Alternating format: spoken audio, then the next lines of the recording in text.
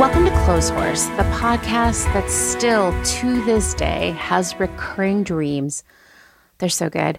Of visiting the Delia's outlet in Reading, Pennsylvania. Seriously, I think it's a treat that my brain gives me when I've been having a particularly hard day. It turns out, some people, their happy place is the beach or maybe swimming with dolphins or looking at whales. Why am I going aquatic here? I have no idea. But anyway, it turns out my secret happy place is the Delia's outlet. It says a lot about me, I'm sure. I'm your host, Amanda, and apparently I think a lot about Delia's and the ocean, and this is episode 147. My friend Jess, who is so rad, is back to discuss more catalogs. We'll cover the story of Lillian Vernon. It's more than just embroidery. We'll dig into the catalogs of our tween and teen years. There's Delia's and Alloy, Moxie Girl, Girlfriends.LA, so many more. Jess will tell us the story of the time she visited the Delia's offices, which I am so jealous of. And because hindsight is always 20/20, right? That's how it goes. We'll lay out where these catalogs went wrong, while they also succeeded in framing out this idea of brand and lifestyle for millennials and millennial-focused brands in the 21st century. They actually, even though most of these catalogs are no longer with us, they really set up so many brands of this century. We're going to talk all about that. But before we jump into that, let's listen to some audio essays from small business owners in our community.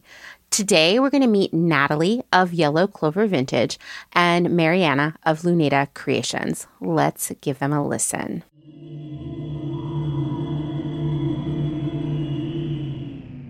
Hi, my name is Natalie, and I'm the owner of Yellow Clover Vintage, an Instagram-based vintage kids clothing shop. You can find us at Yellow Clover Vintage on Instagram. It all started because I couldn't stop buying kids' clothes. My husband and I had 3 sons through adoption, and we were waiting for our 4th, a girl. I had seen how our sons destroyed most of their clothes, like knees torn open, pen drawings on the thighs, cut sleeves when they wanted a tank top, so I'd stopped buying new kids' clothes. The adoption wait can be long, and thrifting became my form of nesting while we waited to welcome our daughter. There was, and still is, something so therapeutic about flipping through racks and wandering aisles. It's the perfect introvert's pastime, which is what I am. I could feel the quality difference in a lot of the clothing. Most of the best stuff was vintage. Besides the quality, the colors, patterns, and quirky designs were my thing. I'm just not a neutrals kind of person. I started accumulating a little stash for our daughter, but I could not pass up a good piece of kids' vintage clothing. I started selling them on Facebook and found a little community of other moms buying and selling vintage kids' clothes. A friend encouraged me to make an Instagram shop, so I did. As soon as I did, I realized that there were parents all over the U.S. and even in other countries who wanted to buy the things I was finding. Soon, I expanded to Shopify too. I found so many other parents who like vintage kids' clothes for reasons that I do. The quality is higher than the fast fashion clothes being made today. The details are just a lot cuter too, like shirts with huge graphics and rompers with little moving parts. One of my favorites is a vintage ant farm t-shirt with a clear vinyl piece sewn on the front with little plastic ants inside. It feels really good to know we're playing our small part in eliminating some of the waste that comes from kids' clothes. Kids grow so quickly, and they ruin so much.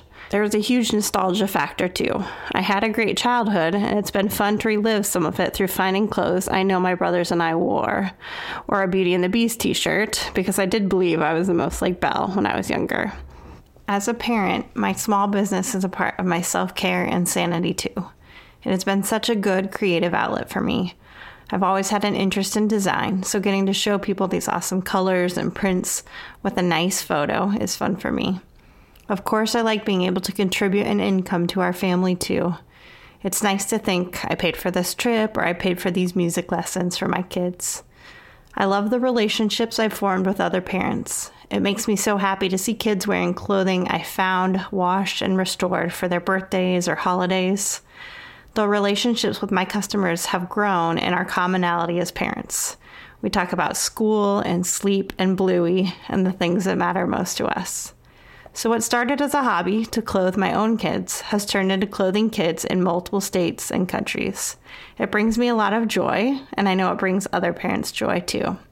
So again, my name is Natalie, and my shop is Yellow Clover Vintage.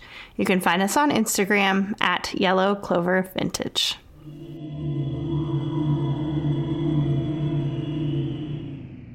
Hi, Amanda and fellow Clothes Horse listeners. My name is Mariana, and I'm obsessed with Clothes Horse. It's basically the only podcast I listen to.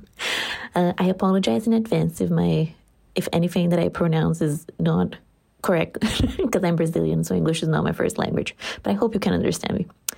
I'm calling in regards to Amanda's prompt about story and feelings about owning a small business. I'm the owner of a reworked vintage jewelry brand called Luneta Creations.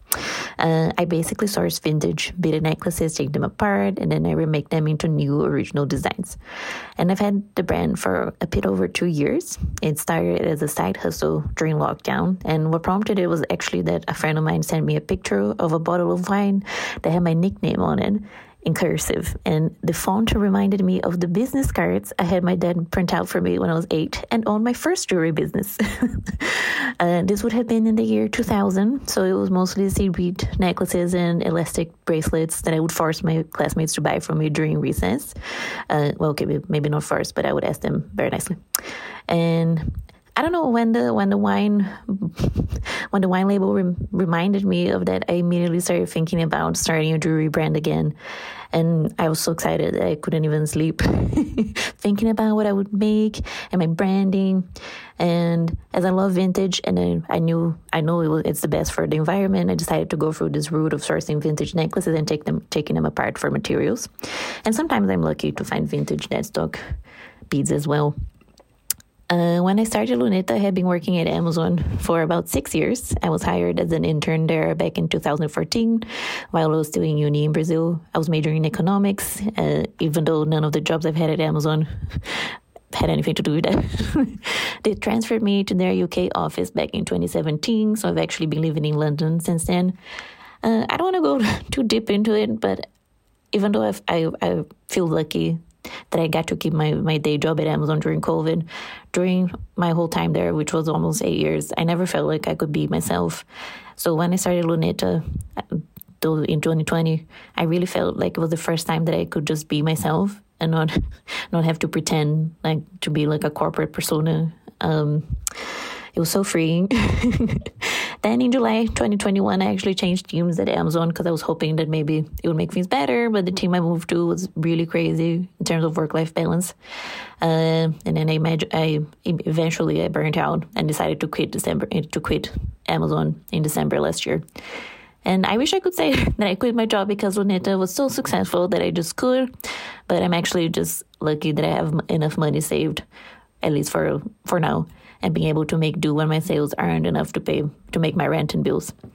And even though I make less money than I did while I was in corporate, I'm really passionate about what I'm doing with Luneta. And to be honest, the thought of having to go back to the corporate world gives me a huge amount of anxiety. So I'm doing my best to make Luneta work out, including taking some lessons from your Small Business Big Picture course. In terms of lessons learned, the first thing that I did not think about before I started Luneta is that how lonely it is to have your own business when you do everything yourself. I never thought I would miss speaking to people because, I don't know, having meetings was like the worst part of my day, but I actually do. So I think it's really important to find a community that you can talk about your business and, brainstorm, etc. I also learned that sometimes you just have to push through the embarrassment to start your own business. When I started Luneta, I kept thinking, like, why would anyone buy anything from me? I majored in economics. I've never had a creative job. Who am I to try and sell things? But with time, I've been trying to feel more entitled to making a living based on my values, because this is just what I'm trying to do. I'm not trying to become a millionaire or, grow Luneta indefinitely. I just want to be able to pay my bills and maybe go traveling sometimes. The third thing that I'm still trying to get my head around is how to make a sustainable business more scalable. Because I use vintage beads, I can only make 1 or 2 of my designs most of the time. So not only are the vintage beads more expensive compared to contemporary beads, but also the process of finding them and then cleaning them and then taking them apart is a little more time consuming. So yeah, I'm still trying to figure that one out. That's it from me. I'm looking forward to listening to all your old episodes. At the moment, I am at Capitalism Month in 2021, which has been super interesting. I'm Mariana from lunetacreations.com or at Luneta Creations on Instagram. That's LUNETA Creations. Have a lovely rest of the day.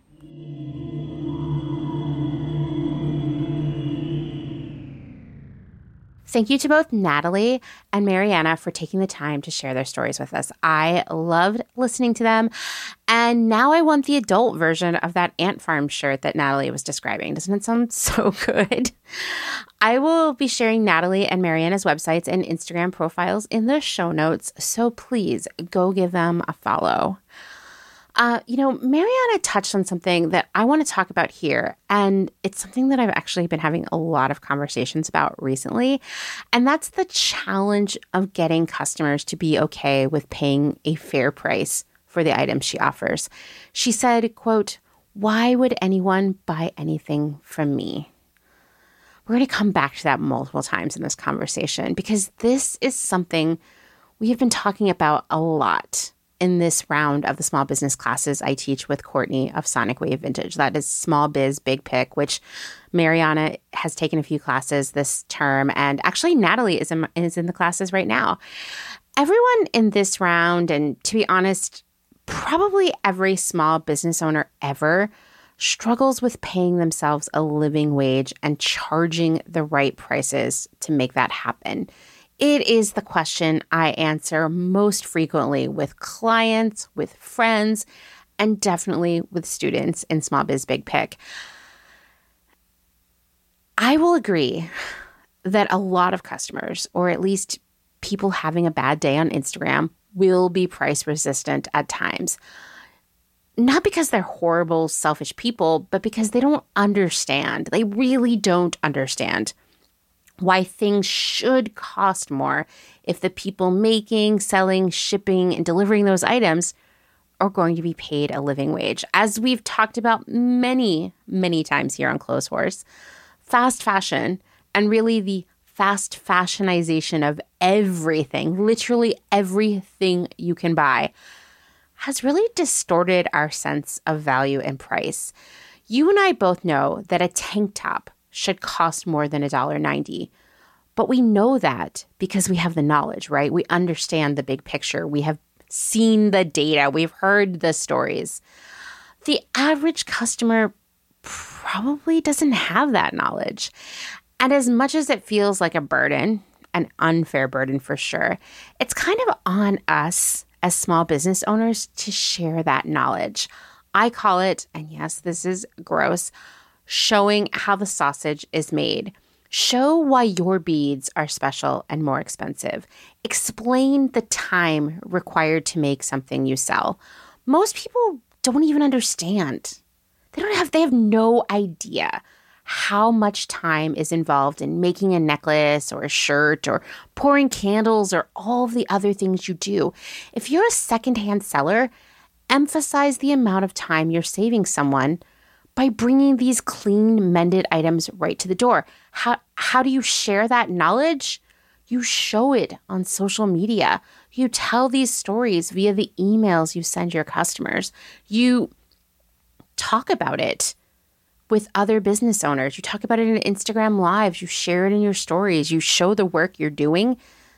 Yeah, do we ask Amazon to show us the work? Do we ask Zara how much time it takes to make that dress? No, but unfortunately, this is where we are because these companies have made pricing so disconnected from the actual time, materials, and value of the things they sell that unfortunately it's on us to undo that misconception, that disconnect, by telling the truth, by showing our truth, by detailing the work that goes into the things that we do, and by explaining what it is to pay yourself a living wage and why it matters. No one wants you to not pay yourself a living wage. They just don't see how the pieces connect together. And it's on us to show that. I mean, that's definitely something I'm shouting about every day, I feel like, to anyone who will listen. We all need to do that so more people hear us, because only a few people hear me, right? Maybe only a few people hear you. Only a few people hear some other people in your life. But if we are all talking about it, then everybody hears it eventually, right? But that's not the end of it, right? Because I think there's something a little bit more insidious involved in why it's so hard to charge the right price, okay? Let's go back to what Mariana said in her audio essay again. Why would anyone buy something from me? I can list many reasons why someone should buy something from Mariana. I was looking at her jewelry today and it is beautiful. I want every single piece. Lots of stunning pastel beads, and I love knowing that they are vintage. Like, it's some of the best jewelry I've seen in a long time, and I think it has incredible value. It's definitely worth paying a higher price, right? She's definitely talented. I mean, she's been making jewelry since she was a kid. Like, that's real experience. There is no reason why anyone should hesitate to pay the real value of this jewelry, nor should Mariana hesitate in charging that real, accurate, fair price, right? What this really is, that question, why would anyone buy something from me, is imposter syndrome. And I know this is something that's kind of trendily thrown out there on social media in meme format, but let's just talk about it a little bit more, okay? Because I see it coming up over and over again in the small business world.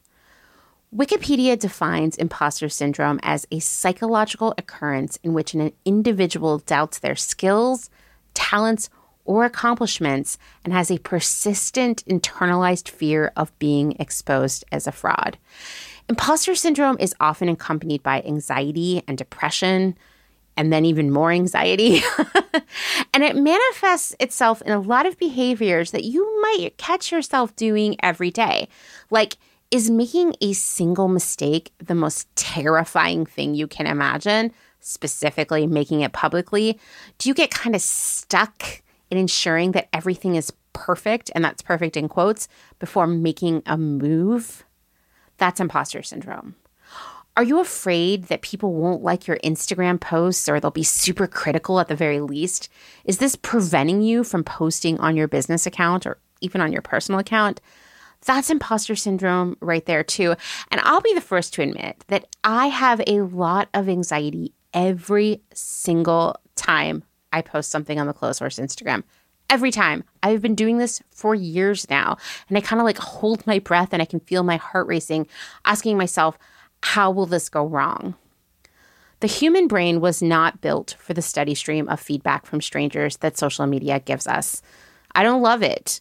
But I have also experienced some of the worst things that social media can bring you. That was like death threats from vegans who found my phone number on the internet. That was because I posted about fake leather being plastic. People criticizing my body and appearance, really the last thing that I need at this point. I've been accused of being a clueless, privileged white woman because of my stance on secondhand shopping. I could go on and on. I have definitely had to take breaks. I've had to turn off comments. I've had to turn off DMs. I've had to skip out on social media for periods of time, for sure. But you know what? That doesn't mean that no one wants to see my content on Instagram. It doesn't mean that my content isn't good enough and that I should be ashamed of it or anxious about it. And I would say the same for you if the anxiety that you aren't good enough is holding you back. And I will say in a lot of the conversations I have, it is the anxiety of not being good enough that is preventing people from posting about their business or showing their work or showing the work, how the sausage is made that I was talking about earlier, right? It's the fear of people not thinking it's still worthwhile. And right there, that's imposter syndrome. Does the thought of asking for someone for help or advice completely freak you out because you know You'll be unmasking yourself as an incompetent imposter. I want you to know that, yeah, that's imposter syndrome right there. But everyone needs help and advice. Geez, like even like CEOs of companies, not that I'm like, glorifying them here, but like people who make a lot of big decisions, leaders of nations, right?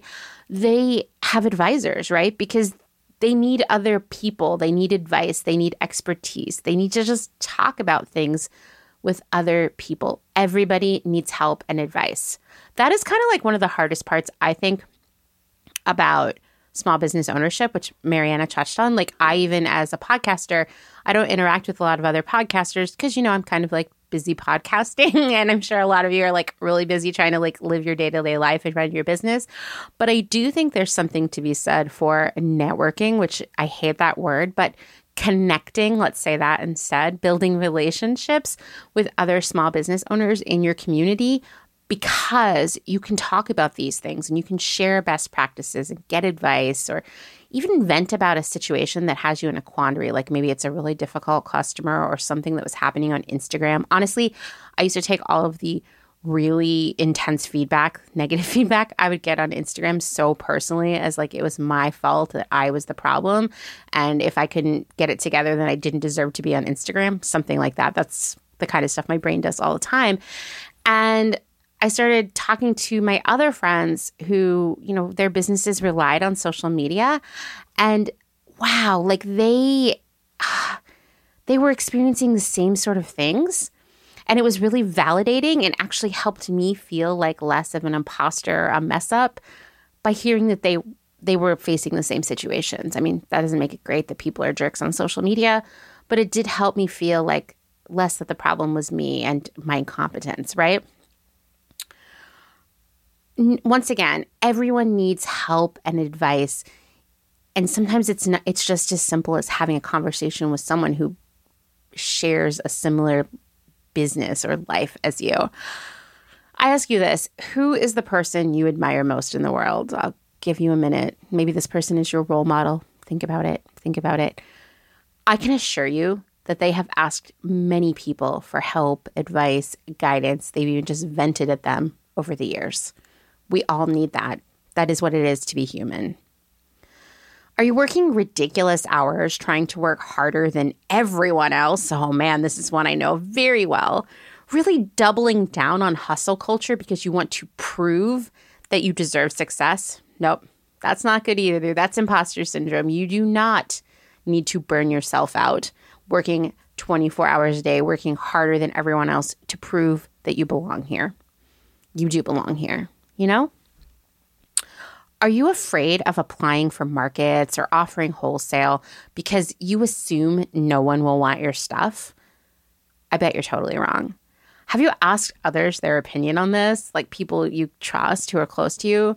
I don't think you should look to the opinions of others to feel better about your work, but it can be a start to just like putting it in perspective. And I think that often what happens, especially when you're a small business owner, when you're working on your own all the time, right? Like you don't interact with a lot of other peers as much. And then you're on social media where you see the most perfect version of everything everyone's doing, right? It took them 50 tries to get the right photo, but your brain doesn't process it that way. So you're being left alone with your thoughts. You're only seeing the most idealized version of everybody's work out there.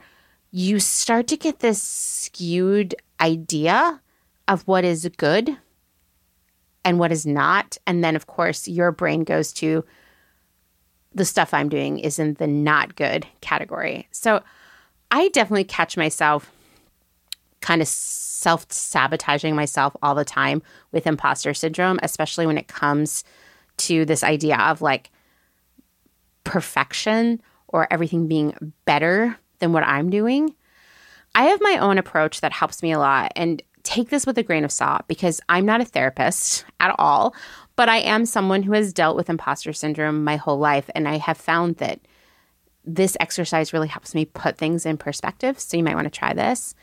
I'm betting you have a vision of the perfect version of the thing you are doing, the thing that when compared to what you're doing always makes your thing less good, less worthy of a fair price, less worthy of being in markets, less good, right?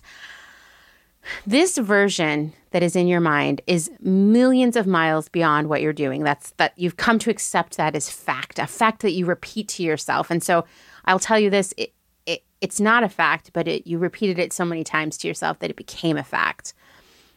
It's the version of your work that will always garner a fair price when you feel too afraid to ask for it yourself, right? It will be accepted in every market with like a red carpet rolled out for the seller. It'll get 1 million likes on social media while you're only going to get 15 or whatever it is you're imagining.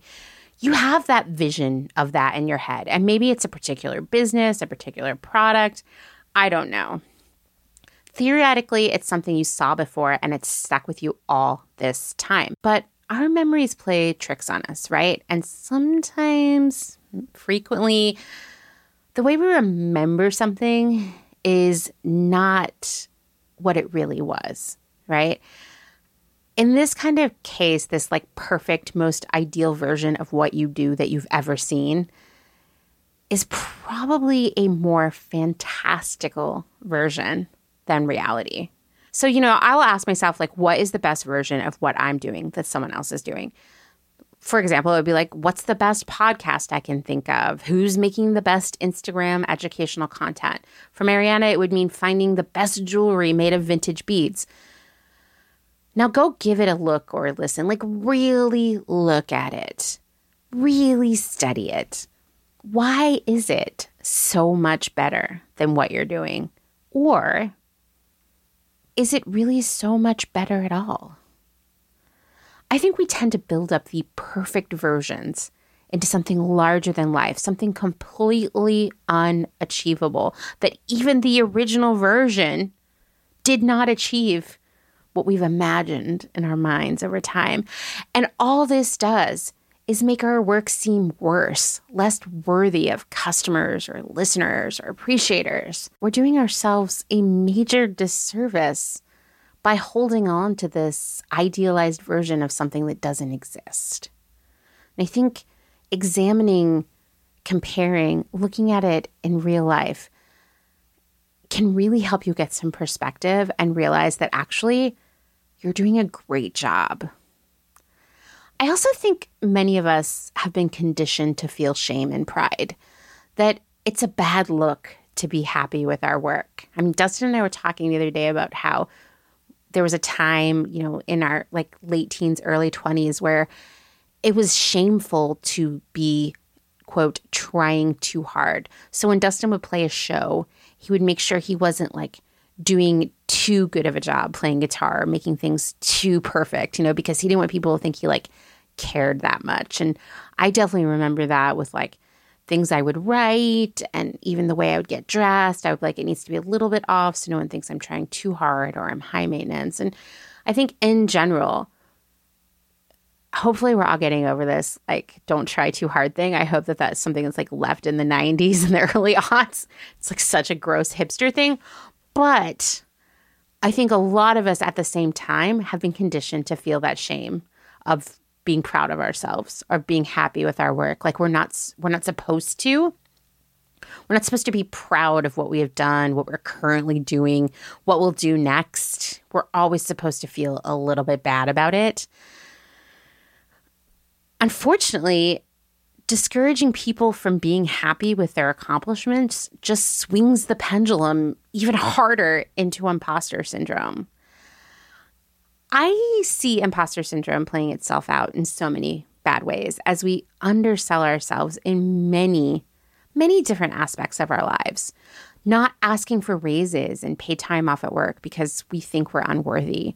Not charging fair prices for the things we sell because we think we are unworthy. Staying stuck in toxic relationships, both romantic and platonic, because we think we are unworthy. Depriving ourselves of rest and reward because guess what? We think we are unworthy. Neglecting our health because we think we are unworthy of caring for ourselves or being cared for. There's no easy cure for imposter syndrome. And from my experience, it creeps back into my life anytime I'm in a new situation, whether that's a new job, a new project, a new place, a party where I don't even know anyone, you name it. If I'm uncomfortable, my imposter syndrome comes back in full force. Obviously, therapy is the ideal way to work through this, but therapy, at least here in the United States, is a massive luxury that many of us don't get to have. I think talking about your own imposter syndrome with close friends is super helpful. Even asking them to call you out when you're saying or doing something that is clearly the result of imposter syndrome, I think that can be really, really helpful, because I do think, and I hope this doesn't sound like too new agey, manifesting, that kind of thing. I think when we hear ourselves say something out loud that is very critical of us, our work, that kind of creates this feedback loop where we believe it as reality. It goes back to what I was saying earlier, that if you've questioned the quality of your work long enough, you've repeated it to yourself so many times, it becomes a fact. And I think that is a big part of being called out when we say that stuff out loud. Because if someone says, no, you're wrong, it stops that feedback loop and it interrupts its chance to become fact in your brain. There are many, many articles, books, videos, etc. about this topic. I recommend checking them out, finding the right thing for you. Sometimes we have to expose ourselves to a lot of information before we find the truth for ourselves, the thing that works best for us. I cannot recommend this highly enough. I suggest distancing yourself from people who stoke your imposter syndrome by being overly critical of you, who tell you to settle for less because you are not worthy of better, who neg you first before offering a tepid compliment. We've all had people like that in our lives. I have noticed how certain people time and time again exacerbated my sense of imposterism, and distancing myself from that has helped me so much. Okay, that's a lot of therapy from someone who is not a therapist. So I guess we will finish this installment of the Clothes Horse Therapy Corner, trademark pending. So let's totally shift gears and let's jump back into my conversation with Jess about catalogs.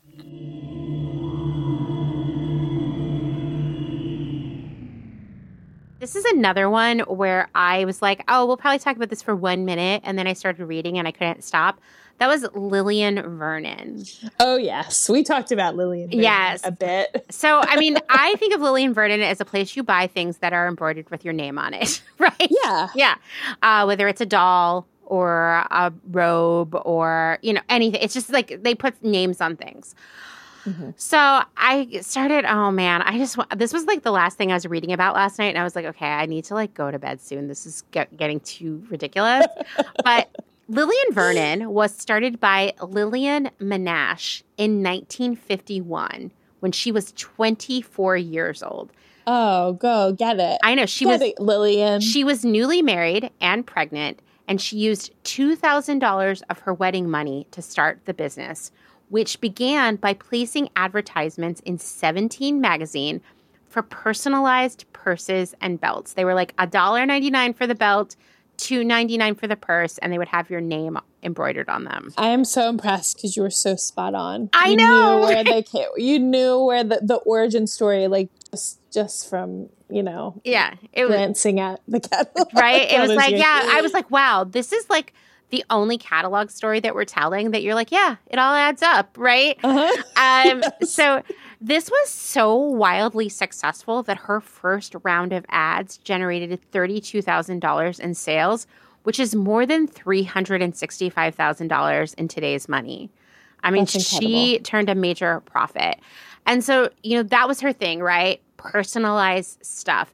And at that time, in the early days of Lillian Vernon, it was primarily marketed towards young women, hence the ad in 17. And it, they increased the range a little bit to young married women as too.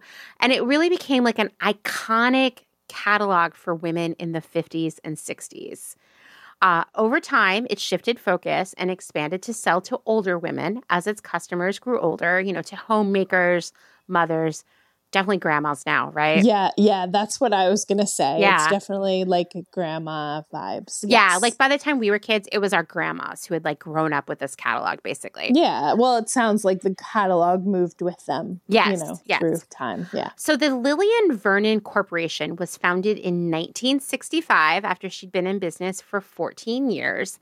And it went public in 1987. It was the first company to be founded by a woman to be publicly traded on the American Stock Exchange.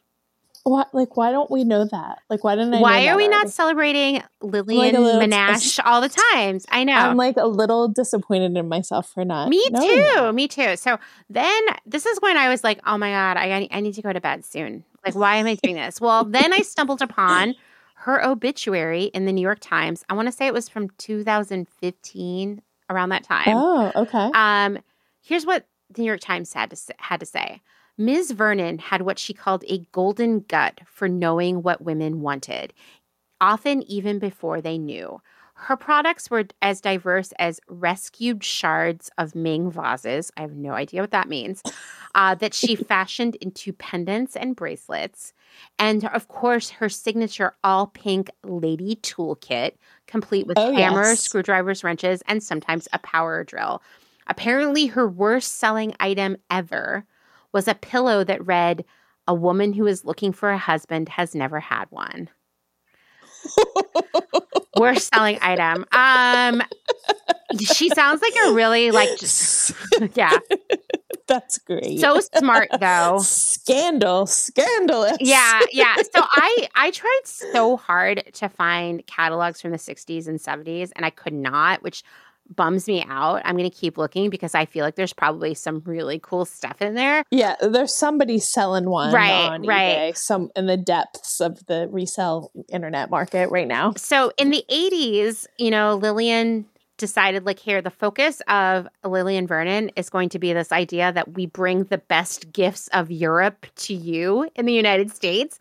And so that's where they went. Although, to be honest, I don't feel like it looked much different than when we looked at the Lillian Vernon website last week. No. But I can see that maybe a little.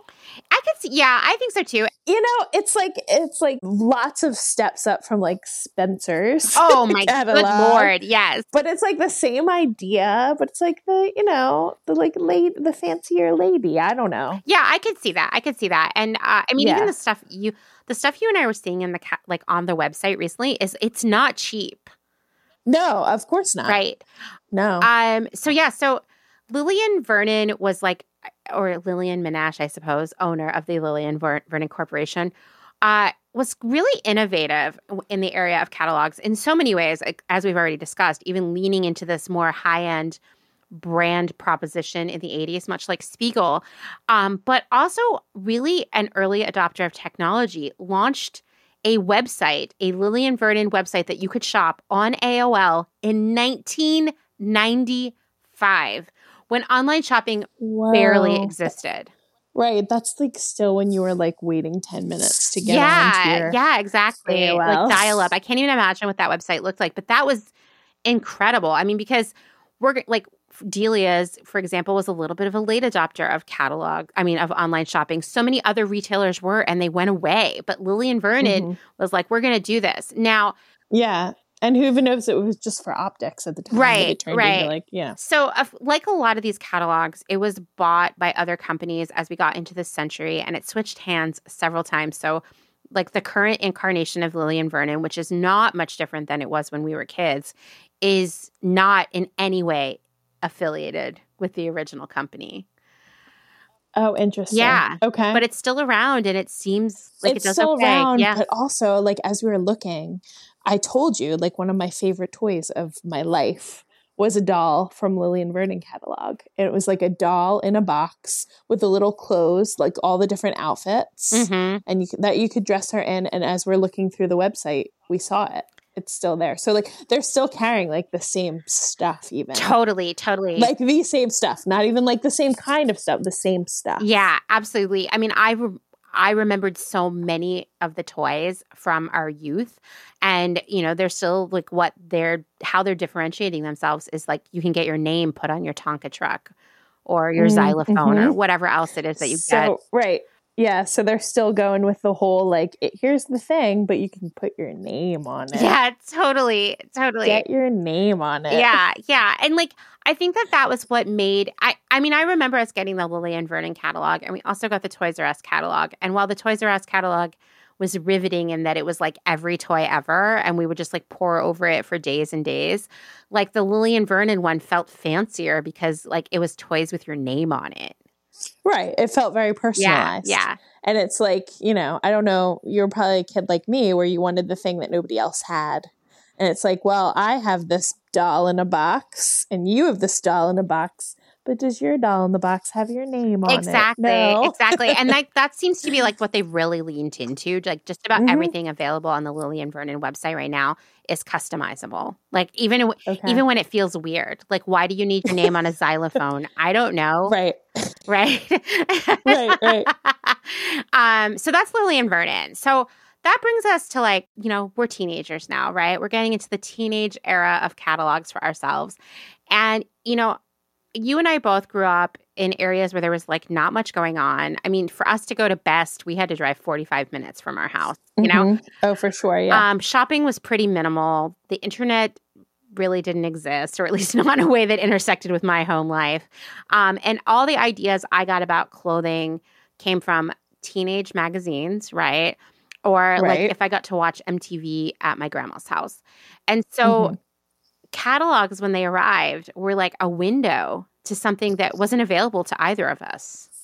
Absolutely. Yeah, it was your access. It was your all access pass to the fashion world, which like at the time, like I don't know about you, but I didn't know too much about like the difference between like high fashion and like trends. No, and, like, that not kind at of thing. all. So it was just kind of like fashion is fashion and this is it. And so enter into this world Delia's, right? And I would pour over the Delia's catalog for inspiration beyond even just shopping. Like it was similar to Spiegel in that it was editorial, but for us. Yeah. And for the first time for us. Yeah. Right. And I remember like the models like had a very specific look. They were and they were posed in like very specific like ways. And it was just different. They were having so much fun. And it was like sexy fun. Right. It was like preteen sexy fun. Well, I mean, like think about the catalogs that were coming to our houses at that point before Delia showed up. It was like, okay, we've got Spiegel, which is for our moms, maybe a Newport News, also for our moms. We could look at like Sears or JCPenney or any of those like larger catalogs. The clothes weren't going to be like, I don't know, they were just clothes, right? They're basics. Basic. Yeah. J. Crew was like really preppy and very expensive, so it's not like we were going to buy those. Exactly. And it was a very specific audience too, I feel like. Yeah. We did not get a Victoria's Secret catalog at my home, but obviously would have been very inappropriate for me. Maybe. And it was and that's when it was actually just like underwear. Yeah, and everything was like soft focus, you know. So yes. There wasn't like this was when Delia started showing up at my house, it was a really, really big deal. You know, like I was like, what the heck is this? How did they find me? And it was because, of course, I subscribed to like every teen magazine that existed. Right. I was going to say the teen magazines were the gateway. Yeah, for sure. Even like I remember the first teen magazine that I received was literally called Teen. My grandma bought me a subscription. And I am sure I could not make it through 3 pages of one of those right now. It was like such drivel. But it was like when it arrived, like the first week of the month, I was like, oh my God, I'm going to set aside 4 hours to read every single page of this magazine, even the ads. I was going to say that you like couldn't even crack it open until you knew you had the time to spend to pour over it every And I saved them all, right? So that for reference, because I would go back to Oh, of them. Right. And I mean, course. I even read the ads. Like I would read these things like 10 times. I could, Well, that's the thing. They were 75% oh my, ads. even though like sometimes it was sneaky, right? Like Yeah, I remember but there probably weren't rules then like there probably are now about not. how you have Oh to my God. disclose Yeah. advertising. So you're just like, oh yeah. But for you and me, like we couldn't like it would say this outfit is from wherever, but we couldn't get it. No, not at all. In fact, the only time I remember like feeling like, wow, Teen is really like getting me is like they did a layout that was all clothes from Kmart. And I was like losing my mind. And it was right around my birthday. And my mom was like, okay, fine, we can go to Kmart. And Finally. I got like 4 pieces that were like at our local Kmart, which probably like now that I've worked in retail for so long, like it's not like the Kmart in York, Pennsylvania was getting all of the like best stuff anyway. They were definitely like not putting the like the most fashionable things there. But I remember getting like a tunic with matching leggings and a headband and a few other things and feeling like now I am so cool. Well, and that was like your first taste of styling. Yeah, things. totally. I remember the tunic was like teal with huge black polka dots and like a boat neck. Oh, anyway, man. That's amazing. It felt very cool. Yeah, my first Delia's my first Delia's experience was similar. It was a pair of board shorts. Oh, I love that for you. But they had like little dancing people from the 50s on them. Wow. And it was like I got the Delia's catalog and I was like, oh my God, I'm going to get board shorts. And I don't know if you remember, I don't know if they were as hot where you were, but it was like they were everything. Board shorts. They were so cool. You didn't wear them to the beach, you wore them to school and you wore them, go around. But I wanted these board shorts and I remember my mom walking in and being like, why don't we just order them and we'll see? Because as I am now, I'm a plus size person. Right. I was kind of like on like in and out of plus sizing, not even like plus sizing really even existed for me back then. I was just shopping at Lane Bryant really, but it was like we read the measurements and it's like it could work, it might work, and like she was rooting for me and I was like just like rooting for me, and they came and they of course did not fit. They were like probably 2 or 3 sizes too small. So when you talk about going to Kmart and getting these pieces and pulling together and making it an outfit, what Delia's became to me and to probably a lot of people, I've talked about this on, different, social media platforms. What Delia's became was a place where you got your accessories because you could fake it. You could go to Lane Bryant and you can get your black polo dress. You remember the polo dresses? Yes. And you would just get the shoes and the bag and the sunglasses from Delia's, and all of a sudden you are invited to the party. Totally. Totally. Yeah. I mean, I think like for me, I couldn't afford the clothing from Delia's, but I could afford the accessories. And it was like the same thing, like for me, where it was like, I couldn't really afford the accessories either, but I remember like saving for like one thing. Gosh. Yes. And then I'd save for like the next thing. And then my mom brought me to a Delia's warehouse sale. We drove probably like 2.5 hours and we stood in line for like an hour, 2 hours. And we finally got into this warehouse sale. And man, I just like went nuts. Everybody in there was going nuts. We were going mad. It was like the first warehouse sale they ever had. Yeah, no, I can only imagine because at some point it was in the late 90s, they opened an outlet store in Reading, Pennsylvania. And I don't know how I got wind of this. They must have, they probably wouldn't have sent out an email. How would I have known about it? Maybe they sent us a card in the mail. And or just, it was like a whisper. I have no idea. Like, but hearsay. My grandma drove me to Reading and I had to I wanted to go to this outlet store, but I also was like, I'm a good kid, still I'm a good kid, was aware that my grandma had driven me all the way to Reading. So like we had to do what she wanted first. So we go to like the Vanity Fair outlet and we go buy Lee jeans for my uncle and we do all this stuff. And the last thing we do is go to this Delia's outlet. And I went wild. I bet I bought 40 things there because it was like t-shirts were like $5. Yeah. Oh yeah. I was at that. I went there too. It was wild. I went there too. We took a trip just for that store. Oh, it was amazing. To that outlet store. And it was an amazing store. And it was like one of those things where like the stuff that was in there was still like, you know, kind of like the stuff in the catalog. Yeah. It wasn't too far off, you know. It wasn't like, you know, you didn't look at it and you're like, oh, that's like 3 seasons ago. No, it was like they had tons of great stuff that was really current, and I didn't feel like, oh, I'm like the poor girl buying stuff at the Delia's outlet. I was like, wow, now I'm really part of this. Yeah, yeah. And that's like what, like being part of it was the trick, right? They wanted you to want to be a part of it. You wanted to be like having all that fun that they're having. Absolutely. You know, do you remember they're like dancing and like laughing, like, and it's just the models in the catalog, I mean, and it's just like, yeah, I just want to be that. I don't want to do that. And they were just so cool. They were so cool. And it wasn't like, it was also like they had all kinds of different brands that you couldn't really get your hands on, especially where we lived. Oh my gosh, like Roxy. It was like Roxy, Quicksilver. Sugar. I love that brand. Sugar. Oh my gosh, Sugar. Yes. Yeah. Yeah, they had a lot. I mean, they definitely changed over time and started selling more of their like own brand stuff. But like for what the time period that I think of as like peak Delia's, they had a mix, and it was just like, it made the whole thing so much cooler. So unlike some of our other catalogs, Delia's has never at any point sold guns or houses. Right. They didn't really, they kind of like perfected their art, and that's where they stayed, but also may have been their demise, right? Yeah. I mean, well, here, I'll tell you all about it. Are you ready? Oh, tell me about it. I'm ready. I did when I first started Clothes Horse. One of the first episodes I did was about Delia's, and anybody is welcome to go back and listen to that. But I think this version is going to be way more interesting because Jess is here to add color.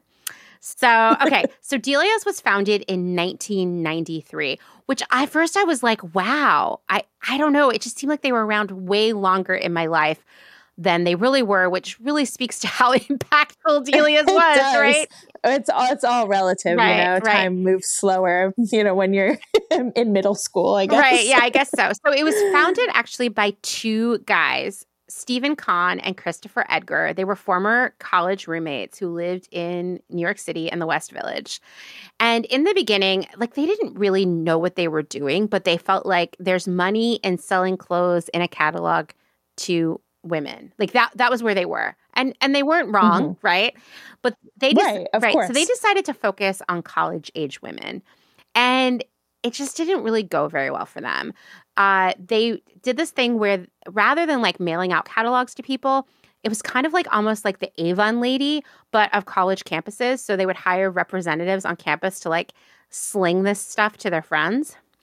Okay, so it was feeling very MLM, yeah. Yeah. And they did $139,000 in sales in their first year, which is not great. And after they deducted the cost of the inventory and the catalogs and gave the representatives their cut and all this other stuff, there was just nothing left. And I'm sure that they were like, what should we do next? There's probably a lot of panicking, etc. Then they decided, hey, wait a minute, what about teenage girls? And what about teenage girls all around the country? And what if we cut out these college representatives, et cetera, this Avon lady model, and we just sell directly to them? And the first year they did this, their sales increased to $5 million, like right out of the gate. Like it was like, It was very obvious that this was the right choice. And, you know, teenage girls were the fastest growing part of the population in the mid to late 90s because all the millennial girls, like the oldest millennial girls, were starting to grow up. You know, we've got the Zennial girls, and, you know, there's going to be the younger millennial girls in the pipeline, right? So this was like a great time to start. And nobody had ever really Nobody had done it at all. Absolutely. Right. And they were following that curve of teen magazines. Yeah. I mean, 17 and, you know, YM and all those. It's so interesting to me that no one did this before 1993 because teen magazines were such a big business for so long.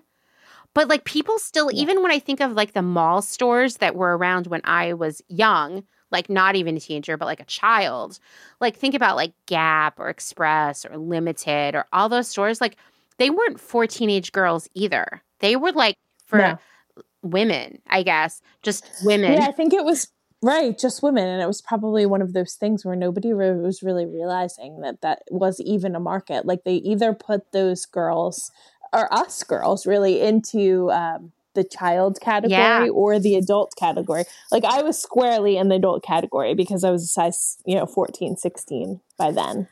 But nobody knew where to put them, or they would just automatically put them somewhere and never realize that there's a whole market right there in your Totally. face. I started high school, I was 4'8".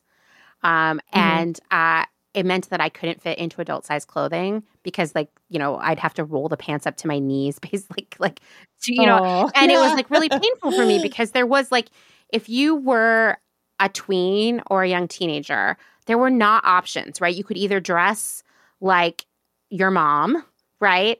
Right, which is what I did because I had no other choice. Or you could dress like a child, which is what I had to do. I do remember this being the era of you go to school and the girls who went through puberty first were dressed like they were going to go work at the bank later. Oh, yeah. We would have the same outfit on. That was me. Yeah. I was 6 feet tall in eighth grade or whatever. Exactly. And I would have the same outfit on as the school secretary. Yeah. Yeah. Meanwhile, I looked like I had gotten lost. Gotten off the wrong bus and ended up at high school. Yeah. And so it was a really weird time. So I think that what shocks me most about the Delia story is it took someone until 1993 to figure this out.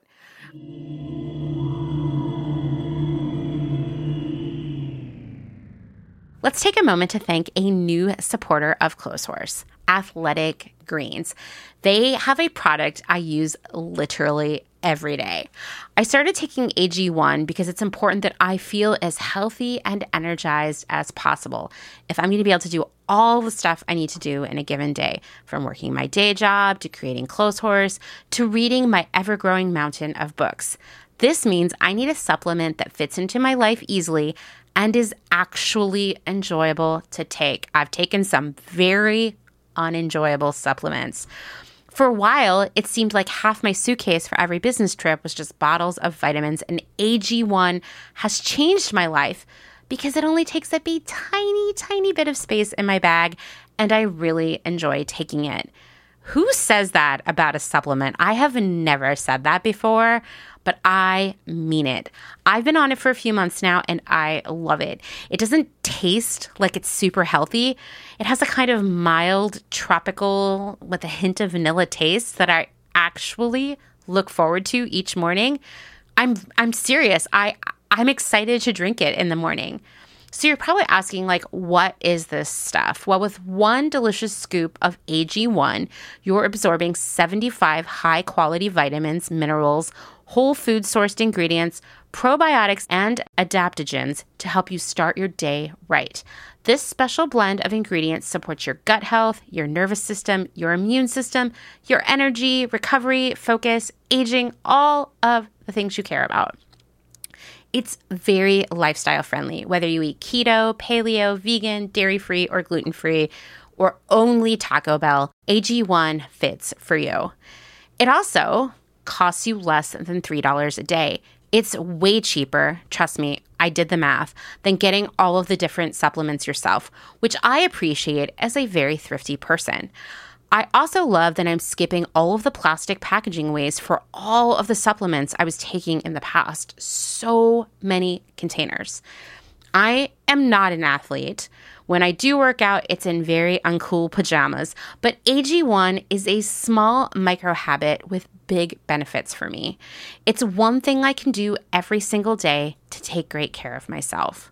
For every purchase, Athletic Greens donates to organizations helping to get nutritious food to kids in need, including No Kid Hungry here in the United States. In 2020 alone, AG donated over 1.2 million meals to kids.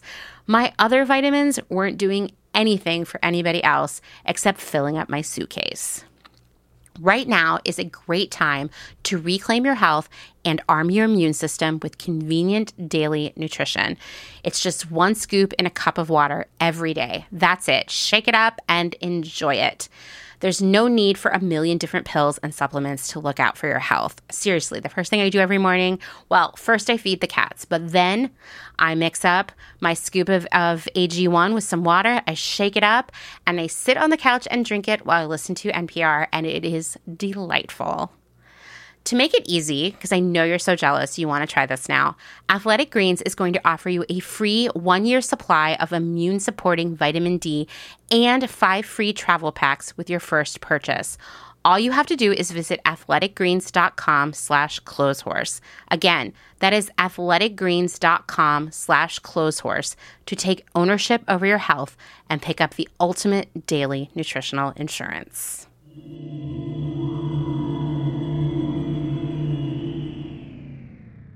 You know, we're in the 90s now. Delia's is like starting to figure it out here. And like they were able to just build this business so fast because there were so many teen and tween girls at this point. According to the New York-based RAND Youth Poll, in 1997, girls between the ages of 10 and 12 spent just $2.60 per week on clothing. But their older sisters, who would have been the Delia's customer, had allowances, part-time jobs, birthday money, their parents' credit cards if they were super lucky. They were spending almost $30 per week on clothing and apparel. All that babysitting. All that right. babysitting. That's like man. $60 right now in 2022. Yeah.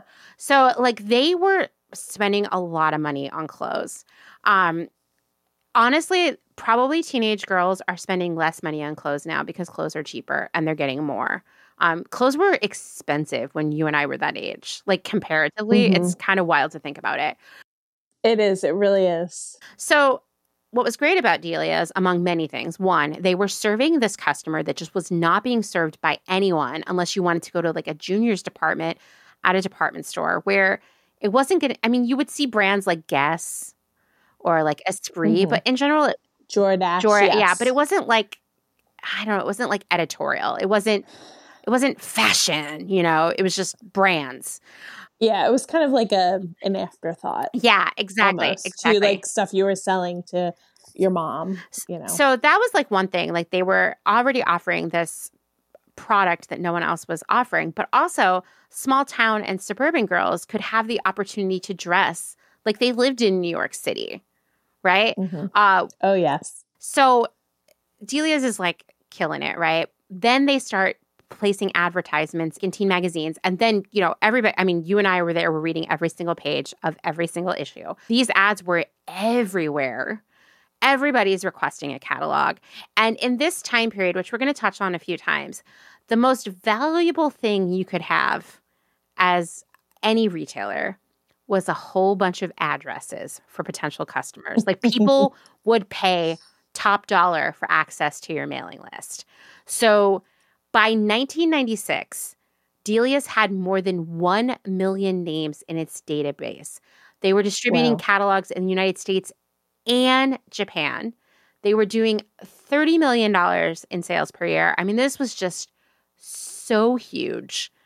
Yeah, lightning in a jar, right? For sure. So they took Delia's public. They immediately raised $20 million.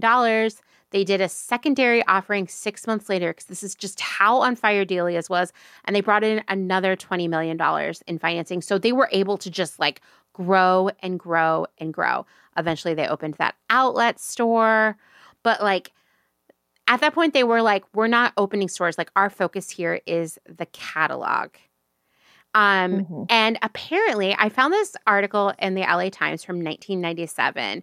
And you know, the company CEO at that time said, like, listen, we had a difficult time in the beginning convincing investors that a catalog for teenage girls was a successful business idea. But they were able to sell it by, first off, coining the term magalog, which you and I love. Combination Magalog, of magazine and yes. catalog. And I will say, like, Always Delia's love a combined word. right. Yeah. And Delia's like embodied it, right? Like the way we used Yeah. it was not just for shopping, it was for inspiration and daydreaming and all these other things. And you'd cut those pictures out and you'd put them on your binder and dream about the outfits and Totally. And so they were able to sell this idea, this magalog idea to investors and say, like, listen, we're going to be like MTV, but for clothing. But for clothing. So we're going to, I mean, No imagine order saying that in clothing. 2022, people would be like, what? Like full of weird reality shows? I don't even know what's on MTV now. I couldn't tell you. But you have to Yeah. imagine in the 90s, like, and I will speak to this from my own experience, like MTV was killing it, right? Yes. Right. So if you went to an investor and said, listen, this catalog, this magalog is going to be like MTV, and that it's going to be serving customers brands and aesthetics, and they're going to love it, and they're going to keep coming back for more, just like they do MTV. Investors are like, okay, yeah, like, let me get my checkbook, you know? Yeah. Oh, for sure. And talk about another thing that's 75% ads.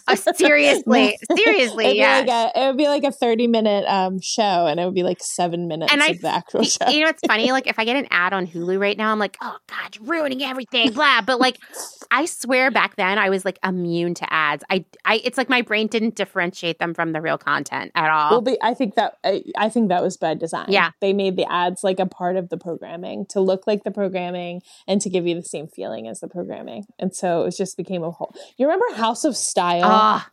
Oh, loved it. It's so good. But that is what I'm thinking of when I say that it was 7 minutes of the actual show, and then like the 23 minutes that were left were just ads for things that could be on the show. When we finally got cable television, we lived so far out in the sticks, it wasn't even available where we lived until around the time I started high school. And I will tell you that if it was like the summer or a weekend, I would watch MTV for like 12 hours at a time. Easy, yeah. Right? Everything. Well, and there also like there wasn't even like with cable, there wasn't like 300 channels. It was like maybe like 45 or 50 channels, you know? Yeah, totally. Totally. And so Delia's was like way ahead of its time in so many ways, right? Like the catalog, the magalog, if you will, allowed Delia's to sell a lifestyle in addition to products. And you and I both know, I mean, you know, we both worked for example, that it was all about selling a lifestyle when we were there. Absolutely. But Delia's really started this, I think. I mean, I think Spiegel was going for that, but with like a different customer. I think that there was previously not, why would you sell a lifestyle to teenagers? What's the point? You know, like that's what people were thinking. But I think this honestly set up the millennials as a generation to be really obsessed with lifestyle identity that comes from brands. Which continues. Totally continues. It's all Delia's fault. Also, like Delia's really foreshadowed the direct-to-consumer fashion revolution, which we saw play out in the early days of e-commerce, like where these brands were solely online, which I gotta tell you, like was something that, you know, we take it for granted now, like a brand you could only buy online, like big whoop. But like back in the early aughts, it was like, that'll never work. How will you ever run a business without having stores? And then we got Nasty Gal and ModCloth and Glossier. And I mean, there's like a million other brands, right? That only sell online. And all of that path to being a brand that you can't buy in a real store began with Delia's.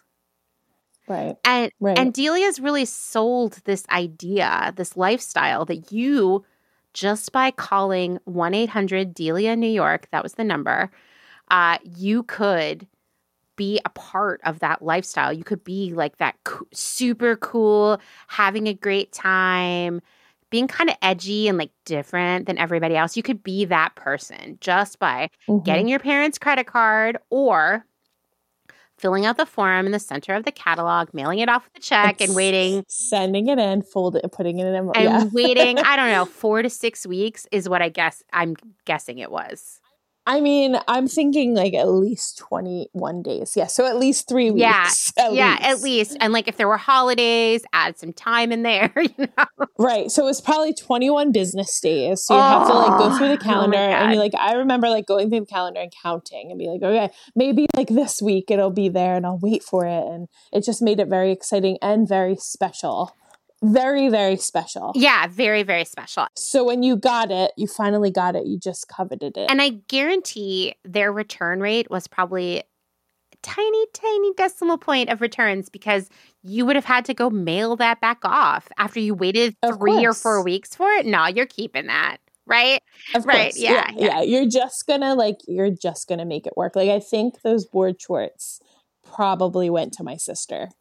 I very highly doubt that we sent them back. I doubt it. I feel like returning things was just like not a thing back then. And I do think like when you and I were talking about this episode and like planning it out, when we got off the phone, I was really thinking a lot about, and I'm still like piecing this together in my mind, but how e-commerce and the ability to get product faster and faster and faster made us less like emotionally connected to it. And so we're more likely to return it or never wear it or not care about it as much. Or just throw it out. Yeah.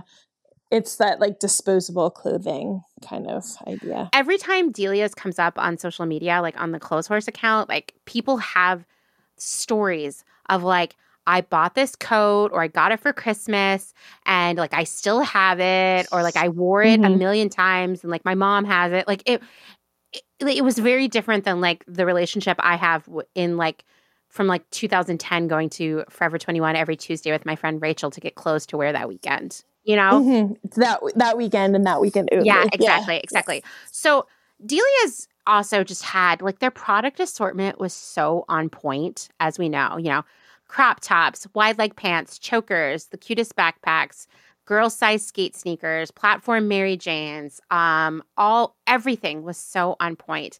And yes, I found out that one of the reasons it was just like so perfect was that even though the company was founded by men and they ran the company, they hired young women to pick the product, like buyers who were really the customer. Yeah, genius. Right? Because I'm going to tell you, not the case in a lot of places I've worked.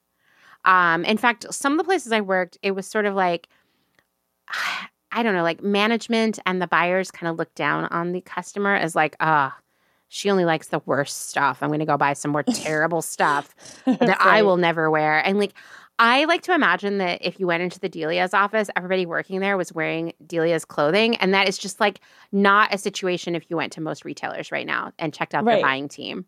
Well, let me tell you, I did go to the Delia's office. What? Okay, what was it like? Okay, I was such a super fan, and my family was taking, like my whole family, my aunts and my cousins, and you know, my mom and my sister and I were going to New York City. And I was like, you know what's in New York City, Mom? Delia's. And she's like, well, I don't know. Like, I don't think it's like really, you know, a real place. And I was like, no, we have to go there, or we have to get in the elevator and go up, and we have to talk to someone there. And so my mom, the best mom ever, brought me to the office building. What? Yes. Oh my God. And we just like kind of like walked in. There was it wasn't anything fancy. It was just like kind of like a, you know, just like a regular office building. We got in the elevator. We went up. The elevator like opened like to the workspace. What? Yeah. And there were young women all sitting there in Delia's clothes. Of course. Like not anybody like super highly styled or anything, but like, you know, at work wearing the clothes. And they're like, yeah, we don't really have anything here. We just are like it was kind of like the place where I guess you could call and order stuff. Like it was more like administrative, and it was just it was the address. It was the address that was on the catalog. And that's where we went. Wow, that is so cool. Wow. And they're like, sorry, we don't have anything here, but they let me like order something from the catalog, and like they sent it to us. Like they gave us like a huge discount and didn't pay for it. Like they paid for shipping. Like that's how they like. And I remember it was like a baby doll shirt with like a dragon velvet applique. Wow. And I had that shirt for years, and I loved it. It was like my souvenir from Delia's office. Wow. But yeah, you're right. Like it was all young women like that were working there. So I imagine like even, you know, going up the company, it was probably, you know, they kind of had that feeling throughout. I mean, that's the only way I can see it working and being so successful, is if they like fully immerse them. Totally. And I think that that's why so many other brands miss now, because like they're people making the decisions about the product aren't really like connected to the product, you know? Yeah, right. It's about speed and money and Yeah, that yeah, kind of thing. absolutely, absolutely. So Delia's was also very successful because they brought brands to their customers who were living all over the United States and I guess also Japan. They brought them brands that like you could only get if you like lived in a big city or like near a skate shop, like Sugar, Roxy, Rocket Dog. Rocket Tons of Dog, other skate yes. brands that don't exist anymore. When I was researching this, like I found so many brands. I was like, oh yeah, I remember that. Oh wow, I remember that from seeing that in Sassy, that kind of stuff. And so Yeah. most of those brands were in New York or LA. And if you lived in, Collingswood, New Jersey, or wherever you were, like you couldn't get it, right? You certainly couldn't get it in Manchester, Pennsylvania, where I lived. And so these were brands that suddenly we could get access to. It's interesting. I remember back when I was researching the Delia's episode that I did back in 2020, that there were a lot of people who, analyze and think about these things and write think pieces about Delia's and such, right? They credit or blame, you pick your favorite term there, Delia's for basically ending regionalism, meaning that suddenly everyone could have access to everything. And previously, Wow. especially as a teenager, what you wore, the culture, the trends that you lived within were dictated by where you lived and the people around you, not by external factors. And so suddenly Delia sweeps in and everybody can get Rocket Dog, right? Everyone can get baby doll tees or shirts with dragons on them or whatever. But previous to that, like you wouldn't have even seen that at school. Like we always had the trends that came and went. I specifically in my middle school were so bizarre. Like I remember one year it was like wearing boat shoes without socks and they had to be straight laced, Yes. right? I remember barn jackets with corduroy collars. Oh my gosh, yes. We kind of were in the same region. Totally. So ours were similar, maybe right? we need to ask. Yeah, so it was similar. Right. I remember there was this shirt, which I never had, but it came from Express and it was just like a basic ribbed shirt that was like a boat neck with 3/4 sleeves and every color it came in was ugly and every girl who was popular had it. That was like a thing. Spree tote bags were huge. Yes, I do remember that. I still want one. T-shirts. What are those T-shirts that like they would like change color? Hypercolor. Hypercolor. Yeah. I remember that. Like there were a lot of there were a lot of things like that. But to blame Delia's for that entirely, I don't know because I was like, we were watching TV. Yeah. We were watching like Full House. Totally. I mean, if I were going to blame anything for the end of regionalism, I would say it's the internet. And this is something that Dustin and I talk about all the time is like, aged hipsters. We're like, remember when we were kids and if you wanted Manic Panic, you had to drive like 3 hours? Like I would have to go get someone to drive me to like Baltimore if I wanted to get like cool punk hair dye. I mean, I guess you could have gone into like South Street or something and right, South Street. But it was like a destination, right? And now, like if I wanted Manic Panic, I could probably have it by tomorrow by ordering it online. And so I think the internet really obliterated regionalism. But it's interesting to think about Delia's being the first, I don't know, seed of it all. I don't know. Yeah. I mean, it does. Yeah. I mean, the two places that you mentioned like are California and New York. And those were two very distinct styles at the time. And then merged the two among others and Japanese fashion. I mean, you're saying like in Japan, it was a big deal. And that makes a ton of sense. Yeah, totally. I think and Delia's helped a lot of brands that were very small in that time period, whether they were in New York or LA or Japan, helped them actually build up business and gain wider distribution. So Delia's definitely did have an impact on the brands that even exist now by giving that makes a ton of sense. Totally makes sense, right? But it also is like kind of sad in a way because I remember the products being so high quality, like so deliciously made. It was almost like it was handmade by someone, like that kind of quality. Totally. And, and I'm sure it gave rise to like, fast fashion. Absolutely. It really did. As these because they were small businesses and as they grew, they, they looked for cheaper and cheaper ways to manufacture. And, I'm preaching to the choir at this point, but yeah. Well, even Delia's yeah. itself, like in the beginning, it was like this mix of these really special brands and then their own product. And by the time we got into this century, it was all their own product, except for maybe some T-shirts. And it was starting to show the signs of fast fashionization, right? Yes. You and I talked about how there was like, there were stores. I remember there was one in the King of Prussia Mall, and I was really excited to see it. I went in there one time, and I never went in again because it was like 95% graphic tees. And I was just like, racks and racks. And I was like, wow, you've really squandered, because like in my mind, Delia's was like one of the most fashionable places you could shop for quite a while, right? And definitely until I went to college and moved to New York City. And then like there were even more options, but I still looked at Delia's as really cool. And then, that kind of dissipated. Yeah, and I think it was one of those things where they got that like feeling with the you got a feeling with the catalog that did not translate in stores. That's something that Urban Outfitters was always good at. Like the catalog translated so beautifully in the stores. Right. They put so much effort into to this day into their store designs, and have people that just do that. And Delia's didn't really do that. No, it was like junk. It was like a kind of sparse. It could have been a wet seal, It could have been a wet seal, but it wasn't even as like cool. It didn't even feel as cool as the wet seal. No, not even. Yeah. I don't know. Yeah, it felt very young at that point, but like younger than teen, like more tween. Yeah. So Delia's was all about this lifestyle, and so they started with clothes and accessories and shoes, but eventually expanded to stickers, pens, school supplies. They even put out.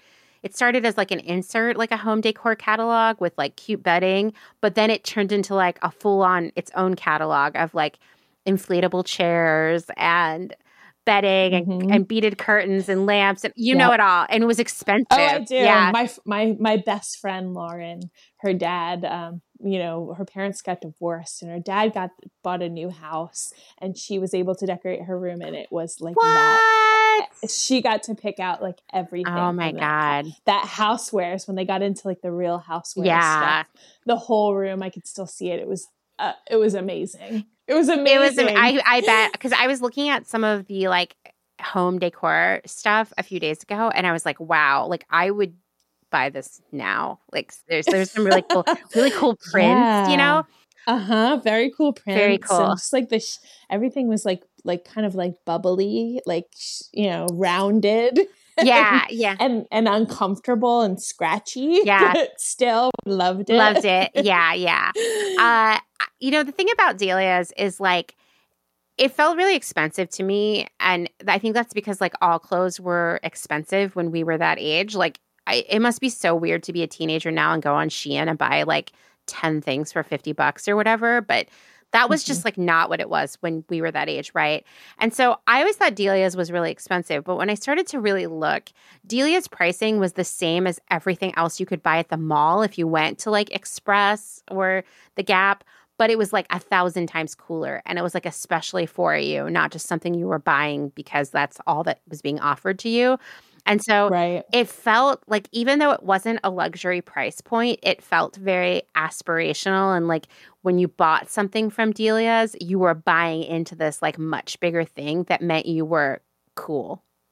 And I think that like that whole idea gave rise to the others like it. Totally. That went even beyond what or tried to go even beyond what Delia's was. Totally.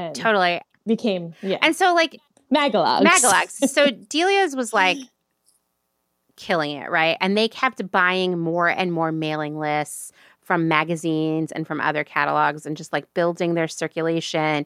They did stuff like send out really cool music CDs and surprise gifts when you made a purchase. They like put in little postcards, and they were really doing all of these things that like e-commerce brands would really get obsessed with in this century, with the whole like idea of like unboxing and like that kind of stuff. In a pre-social media era, this is like pretty wild. So in 1997, Delia's is like, we're going to get on the internet. And they bought a company called Girl Interactive. It was G URL, right? And this was a website started by 3 female students at NYU called Girl.com, where they had magazine-style articles, games, bulletin boards, chat rooms. It was very like of the time. So Delia'sBiasGirl.com. And they really like, they wanted the women who had started it to be kind of like leading the Delia's online experience. And so like they wanted to continue having Girl.com as this platform for this other content, sort of like taking the Magalog idea to the internet. But then it would also be like, oh, while you're here, here's a link to the Delia's website to buy things. Okay. Right. I think like I very vaguely remember this. I totally had a Girl.com email address for a very long time. Well, I feel like when you and I met, I probably still had that email address and used it occasionally. I wish I could get it back. Right? It was great. That's amazing. Yeah. So it seemed like this was great. Like I remember actually going to the Girl.com website, I definitely did not spend a lot of time on the internet for quite a long time because, like internet was expensive. It was like kind of a luxury. I mean, you paid by the minute in many situations, right? That's right. That's right. But I would if I went to like the computer lab at school, I would totally go read Girl.com while I was there, like between doing homework or whatever. And I actually remember a friend and I would frequently go to the computer lab that was in the basement of the library at NYU. And we would be down there for like 8 hours on the internet, like chatting with people and stuff. It was just like a weird time. Yeah. Oh, yeah. I remember that time. Chat room era. So chat room era. Yes. Dangerous. Girl.com was like of the chat room era, which was like pre-social media, right? But chat rooms were social media. Same were these bulletin boards where like someone would come in and post like, oh my God, I'm so obsessed with this song. Who else is? And people would just reply. It's kind of like Reddit actually is now, right? Oh, yeah. Yeah. Or Quora or like any of those. Totally. Yeah. So, but also like really creepy too. Oh my God. Yeah. There would always be like, you'd be in a chat room and everything would be fine. It would be fine. Like we're talking about like Nirvana and then all of a sudden like some creep comes in. They're like, they'll say something like really horrible. Right. Yeah. No, totally. Yeah. And it's like, all right, this one's expired. Let's go to the next one. Yeah, totally. So this is 1997 and this is like ahead of the curve, I would say. And you were like, if we're going to stop the story here, I would be like, okay. And then Delia's conquered e-commerce and is the biggest retailer in the world right now. But we know that's not true. So what happened, right? Well, first, 1997 continued to be probably the biggest year for Delia's in terms of doing new stuff. So they started their own home catalog that was totally independent of Delia's. It was called Contents. I totally remember it. What? I remember getting it one time, and I swear there was a bedding set that was a blue sky with white clouds, and I swear if I could find it now, I would use it. Oh my gosh. Yeah. No, I had it. Stop. I had it, and oh gosh, I gotta find a picture of it. I had it, and I loved it, and I painted my walls to match it. What? So my bedding, and I'm sure I got it from there. I'm sure of it. And so my bedding and my walls were the same. Anyway, go ahead. Okay, I'm well, sorry. that is to this day, it's goals for me to find it secondhand somewhere, just so I can live my best life. So that was Contents came out. I couldn't find a lot of information about Contents. I think it lasted for a year or two, but a lot of Delia's stuff of this time, I think they just overdid it and things kind of went in and out really fast. Yeah, well, it's that point that you can usually see with businesses that have failed where they just got a little too greedy. Right, totally. And totally. they stopped paying attention to what the heart of it was, which was the experience. Right. So next they launched Delias.com, which, tied into Girl.com. Okay, this is good, right? They also bought a huge database of teen addresses. So now they had 11 million names on their mailing list. But one thing I want you all to remember is that when you are a teenager, life changes so fast, right?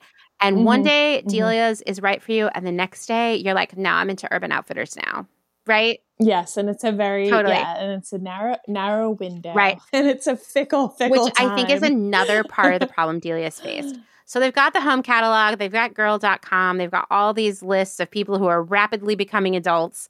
Next, they launched, I remember this, a catalog called Droog, Droog, the first ever catalog aimed solely at teenage boys. And it was like I do not. There's no. This was very really. short-lived, just like Contents, probably shorter, because like teenage boys did not want to shop from Delia's, you know. No. I think also this was like the same time where I think a lot of people who like, you know, were running the show financially for like publishing and Delia's, et cetera, were like, oh, well, now we got teenage girls, let's get teenage boys. They're the same, right? As if they're right. the same, And so Sassy launched, remember Sassy had Dirt, which like they put out like maybe 4 or 5 issues of, and that was like, oh yeah, teenage boys don't want to read this, right? I do remember that. Now, did you get this Droog catalog because you had a brother, or did it just? I think it just showed up. It just showed up, probably addressed to me. And then I guess the conceit would be that I would show it to my brother or something. And it was cool. Like for a very long time, I had such a crush on anyone, regardless of gender, who was like a skater. Like obsessed. Absolutely. Like I remember in college, one year I had a room, like I had a triple and my bed actually fit in the closet. And I wallpapered the entire closet with photos from Trans World Skate. And like I remember Droog had that aesthetic. So for me, it was probably like receiving the Victoria's Secret catalog for other households where I was like, oh my God. So funny. No, I definitely shared in that. I remember like in Clueless how like the skateboarding guy, he was like the less desirable guy. And I was like, no, do not understand, cannot compete. I know. He's like number one. He's like number one in my book. Yeah, exactly. I mean, that was me. Like I would during like breaks in school, like go sit over like at Astor Place and watch the skaters and just be like, maybe one of them will talk to me or look at me.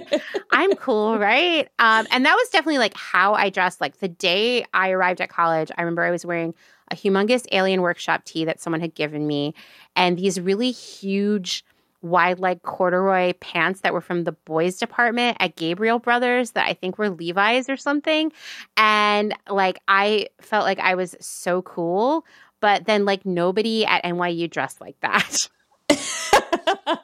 Yeah, absolutely. No, that tracks. And also just going from like being cool and fashionable in your small town to when I went to school in New York City, the Fashion Institute of Technology. I can't even. Feeling like, oh God, it's like small fish, big pond. Yeah. You know? Yeah.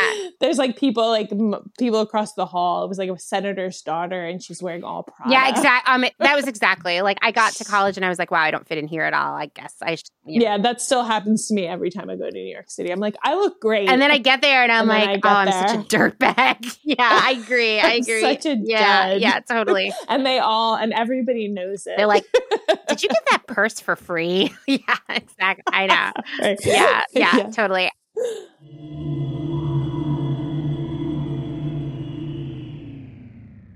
If you're enjoying this episode, then this is a great time to remind you that my work here at Clotheshorse is made possible by the support of listeners like you, just like NPR, and these great small businesses. Please go give them your support. Blank Cass, or Blanket Coats by Cass, is focused on restoring, renewing, and reviving the history held within vintage and heirloom textiles. By embodying the love, craft, and energy that is original to each vintage textile as I transfer it into a new garment, I hope we can reteach ourselves to care for and mend what we have and make it last. Blank Cass lives on Instagram at _Cass, and a website will be launched soon at blankcass.com. Located in Whistler, Canada, Velvet Underground is a velvet jungle full of vintage and secondhand clothing, plants, a vegan cafe, and lots of rad products from other small sustainable businesses. Our mission is to create a brand and community dedicated to promoting self-expression, as well as educating and inspiring a more sustainable and conscious lifestyle, both for the people and the planet. Find us on Instagram at shop_velvetunderground or online at www.shopvelvetunderground.com. St. Evens is a New York City-based vintage shop that is dedicated to bringing you those special pieces you'll reach for again and again. More than just a store, St. Evens is dedicated to sharing the stories and history behind the garments. 10% of all sales are donated to a different charitable organization each month. New vintage is released every Thursday at wearstevens.com with previews of new pieces and more brought to you on Instagram at wear_st.evens. That's Wear St. Evens. Country Feedback is a mom and pop record shop in Tarboro, North Carolina. They specialize in used rock, country, and soul and offer affordable vintage clothing and housewares. Do you have used records you want to sell? Country Feedback wants to buy them. Find us on Instagram at Country Feedback Vintage and Vinyl, or head down east and visit our brick and mortar. All are welcome at this inclusive and family-friendly record shop in the country. Republica Unicornia Yarns. Handmade yarn and notions for the color obsessed. Made with love and some swearing in fabulous Atlanta, Georgia by head yarn wench Kathleen. Get ready for rainbows with a side of giving a damn. Republica Unicornia is all about making your own magic using small batch, responsibly sourced, hand-dyed yarns and thoughtfully made notions. Slow fashion all the way down and discover the joy of creating your very own beautiful hand-knit, crocheted, or woven pieces. Find us on Instagram at Republica_Unicornia_yarns and at www.republicaunicornia.com. Picnic Wear, a slow fashion brand ethically made by hand from vintage and dead stock materials, most notably vintage towels. Founder Danny has worked in the industry as a fashion designer for over 10 years, but started Picnic Wear in response to her dissatisfaction with the industry's shortcomings.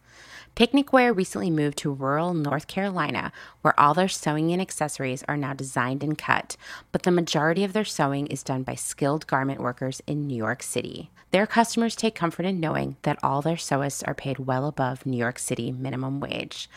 Picnic Wear offers minimal waste and maximum authenticity. Future vintage over future garbage. Cute Little Ruin is an online shop dedicated to providing quality vintage and secondhand clothing, vinyl, and home items in a wide range of styles and price points. If it's ethical and legal, we try to find a home for it. Vintage style with progressive values. Find us on Instagram at Cute Little Ruin. The Pewter Thimble is a curated secondhand shop based out of Rome, Italy. Owner Desiree Marie Townley has a background in costuming and makeup for dance and opera and focuses on dressing for the character you want to be in the world. Curated collections are dropped in a story sale and always have a specialized theme, like the color palette of Starry Night, the film classic Casablanca, and the children's novel The Secret Garden. Desiree works with local artisans, and pieces are rescued from markets and rehabilitated and resold with worldwide shipping. The Pewter Thimble is a collection of pieces that will have eternal style from the Eternal City. Discover more on Instagram at The Pewter Thimble.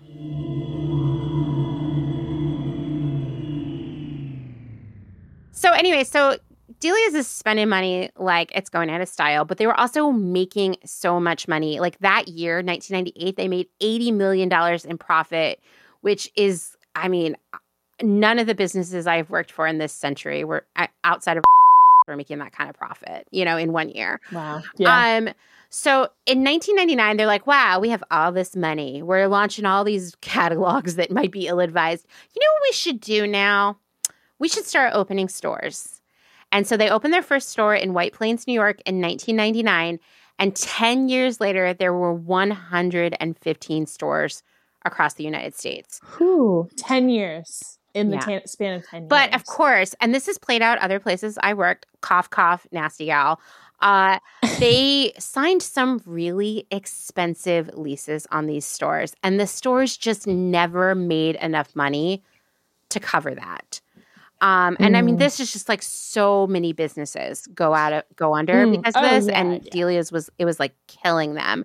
And they also were having a lot of issues with getting into e-commerce. They tried to spin off Delia's.com into its own business. It didn't really work. So they brought it back in. They were losing money.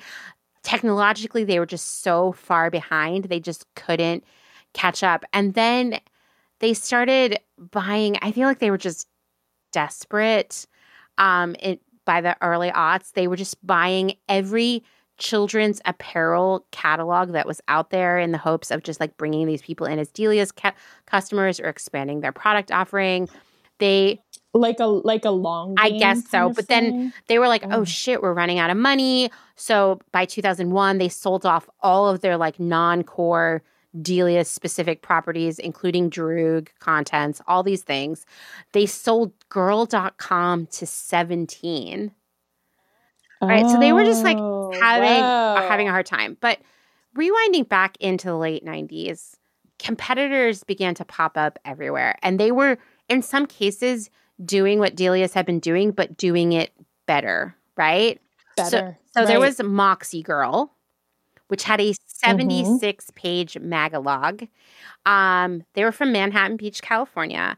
And they actually, in addition to it being a full-ass catalog of things you could buy with some like articles and stuff mixed in, they also had advertisements in it from other companies. Yeah. Did you ever buy anything from Moxie Girl? Do you remember this one? I do. I bought my freshman year homecoming dress from Moxie Girl. Yes. And it was awesome.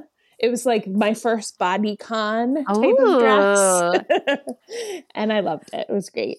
I remember buying, I there's no way I dreamed this, a beret that had a butterfly embroidered on it, which is like so something I would have worn then.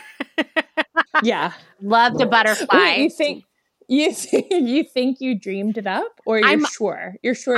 There's no way I dreamed this up, right? Like I remember ordering something from Moxie Girl one time, and I'm pretty sure that's what it was. And I remember thinking like, no one else will ever have a beret with a butterfly embroidered on it. And so I don't know why I'm like discrediting myself, because I remember only buying from them one time, because I feel like Moxie Girl wasn't really around for that long. No, it wasn't. I think I only bought from them that one time as well. So next there was Girlfriends LA. Yes. And this one, I might be remembering it wrong, but I felt that they were a lot more size inclusive. Am I imagining that? Yes, it was the first one. So there were like 5 in that era, 5 catalogs. Delia's was obviously the first one, and the rest of them were kind of piggybacking off of it. But Girlfriend LA was the one that went up to 3X, which was unheard of. It had never been done before. Yeah, and at that time, I was no longer in plus sizing, but I still remember it. And then like later on, when I was again, it was something that was actually available to me. So I appreciated it before Torrid. Yeah, this was pre-Torrid. So for plus sizes, you had like weird stuff from the department store that probably looked like something your mom would wear, or Lane Bryant, which was also for grown-ass women, right? Like it just wasn't. Yeah. If you were a teen, you were out of luck, right? So right. And the other thing that they did that was really unusual, and still is unusual to this day, is that it was like, excuse me, it was like most of the product line was size inclusive. Incredible. I remember that. I don't think I ever bought anything. I remember not really believing it. I mean, like, it's too good to be true, because it's wild. It was like, right, it's so wild. Like, it's never been done, so you don't even like. I didn't even believe it was true. It's pretty wild. Like very ahead of its time. And then I just remember it. Like, I remember it, however, being like a little bit less.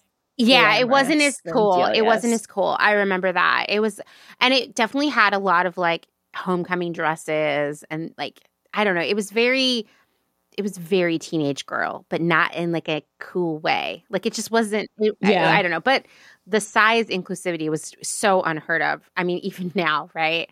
Oh, yeah. Okay, so next there were two different catalogs which I remember getting that were I don't know if they were both owned by Alloy, but there was Alloy, which was massive, and there was another one called Airshop. And I remember Airshop was a little bit more ravery, which was great because at this point I was like, oh yeah, now I'm a raver. It was a short-lived window where I did a lot of drugs. Me too. Oh my god! Oh yeah. Oh my worked god! at Scream at the mall. Like that's where we. Of That's course, where we worked. yeah. I don't remember. Yeah, Airshop, exactly. Though. I was very short-lived, whereas Alloy was like massive. I definitely ordered Gencos from Airshop. Okay. And probably some sort of baby tea to go with it, for sure. But Alloy, I would say, of all of the catalogs we've talked about, is probably the one that I shopped the most often. And as an adult, like a young adult, but like it was around for quite a bit longer. And Alloy you could like shop online. Yes. You know, it was, and so they actually, both Airshop and Alloy began as websites and then started sending out catalogs. And Alloy was so on fire and just so good at what it was doing that they bought Girlfriends LA as well. Oh, okay. So Alloy ends up, and we're going to come back to this in a minute, but Alloy ends up being like the number one rival of Delia's. That makes sense. Yeah, that makes sense. Because if it wasn't Delia's for me, and I at this point was like such a catalog, like a snob. If it wasn't Delia's, then it was Alloy. Totally. And Alloy was cool. It was a lot more focused on brands than Delia's was at that point, where it was like your Roxy, the Sugar, all the things, you know, all the brands that like as a teenager and like a early 20s person of that time period, I was like, these are the coolest brands. Like Alloy focused on those. And I definitely shopped from Alloy more regularly than any of these other places. They also would have really sick sales. I remember like literally imagine a catalog coming to your house that is a clearance catalog. It's so wild. Oh, that's right. They would put out just clearance catalogs, right? And it would be like a smaller size. Like it wouldn't be the full width of the other catalog. But when it showed up, you were like, holy shit, I better get on the phone right now. Yeah, everything would sell out. Like by the time it got to you, it was probably everything was gone. Yeah, what a wild idea, right? So, okay, so it's 2003. And Delia's is in a bad place. They're selling off everything. They kind of they're losing money on all these stores, and they're just starting to lose kind of their cachet a little bit. Their website is busted. No one's using it. In swoops Alloy. Even though Alloy started their business 2 years after Delia's, they were in a much stronger financial place than Delia's had been for quite a while. They'd never bought other catalogs the way Delia's had been. They'd never opened brick and mortar stores, which are cash drain. They had done this really smart thing where they bought other marketing companies, like direct-to-consumer marketing companies, so they could expand their reach to teenagers. And they, better than Delia's ever had nailed the logistics of warehouses and shipping, order fulfillment, all that stuff. Whereas Delia's was very inefficient. Yeah, well, they went from like just being kind of like drop ship, right? Or maybe like, working with small businesses. Whereas Alloy like kind of started out working with larger businesses. Right. It was definitely Alloy just had a lot more of the operational stuff that Delia's had never figured out. And to be fair, Delia's had more of the aesthetic reach, especially in the beginning. But even now, I'm like, no, Delia's. Yeah, for sure, right? Like for sure, Delia's is like no one's sitting around like, Alloy, catalog. Alloy, so iconic. Except for like us. Right. But even still, if you were like, you can have Alloy or Delia's, I would pick Delia's every single time, yes. Right? Alloy had like a lot of other like junk. I feel like it wasn't as clean. The experience. It got weird over time. And like there was no brand to be had from Alloy. Like they sold brands and you'd be like, great, I'm coming here to buy these brands, but you weren't like Alloy is the brand. Whereas with Delia's, like Delia's was the brand. Yeah, and I remember like even like their models were consistent. It was like always the same, like 12 people. Yeah, definitely. So Alloy had conquered the operational side of the business, which is just as important, but Delia's had conquered the brand side of it. And so it made sense for them to join forces, right? I mean, it wasn't really a join forces. They were bought. But like it makes sense that the whole package would be there. And thanks to all of Alloy's like really smart decisions, Alloy's distribution, like circulation list was 60 million addresses, whereas Delia's at its peak had just cracked 35 million. So Alloy just had bigger reach. I also, and I might be remembering this wrong, you can tell me if I'm wrong, didn't Alloy have guys' clothing as well? I think so. Like in the back half of it or something? I was thinking that. I think they did a little bit. It was just a little bit. Like maybe like 4 pages out of, I don't know, like 30 or something. Yeah. But it felt less teenage girl and it wasn't like pushing it like Droog was doing. It was more like, like you're going to shop at this catalog and your mom and dad are going to look at it and be like, okay, we can pick out a couple things for back to school. And like, while we're at it, since we're already filling out the form or we're already calling the number, we might as well get these things for your brother, kind of thing. Totally. So it's pretty smart. So they bought Delia's for a mere $50 million, which is like so tiny for the size of the business at that point. And I think every analyst out there was like, they're going to like dominate the world, right?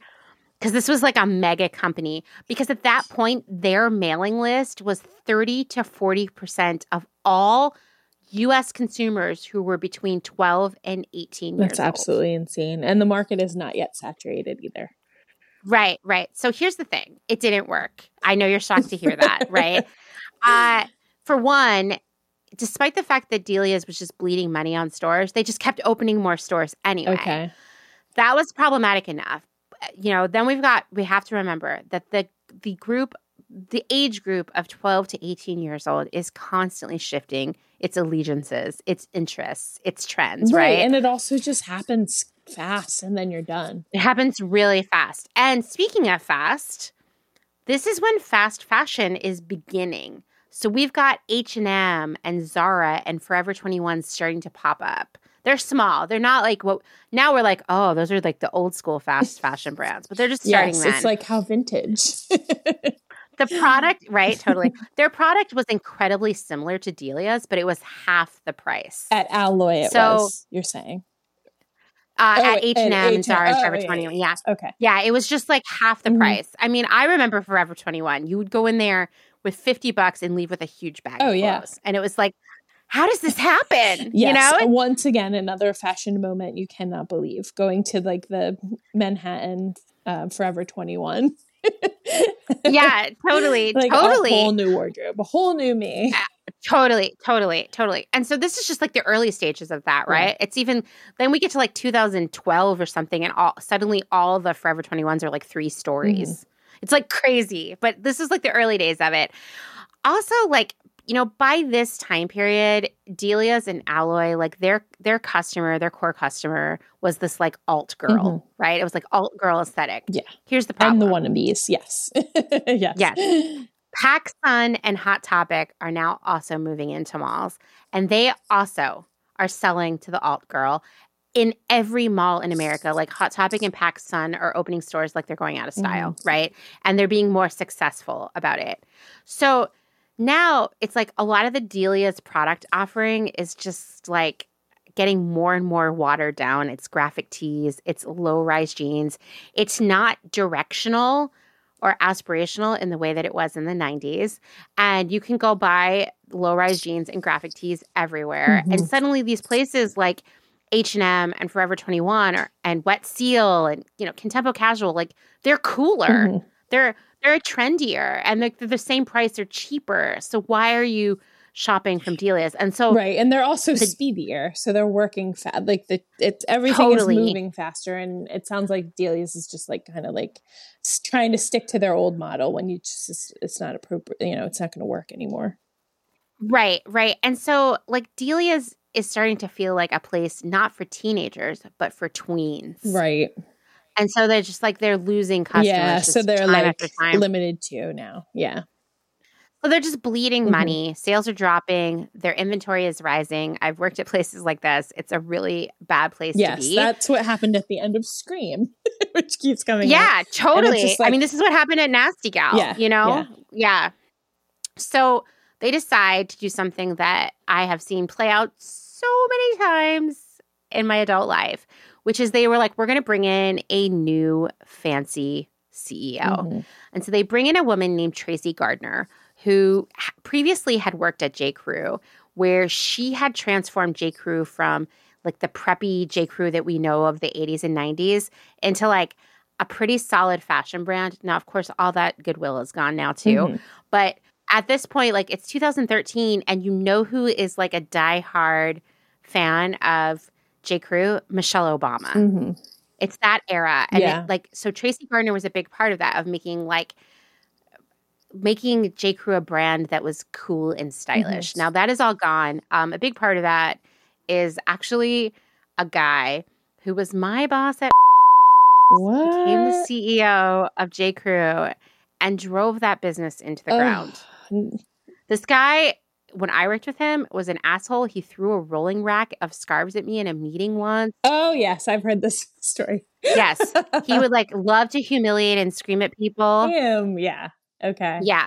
So he like drove them into the ground and got them really discount focused. And like J. Crew has never rebounded from that. Right. Mm. But they bring in Tracy Gardner in 2013 to Delia's because she has like made J. Crew relevant again, you know, for a few years. Mm-hmm. And she brings in all these executives that she knows from J. Crew and Coach.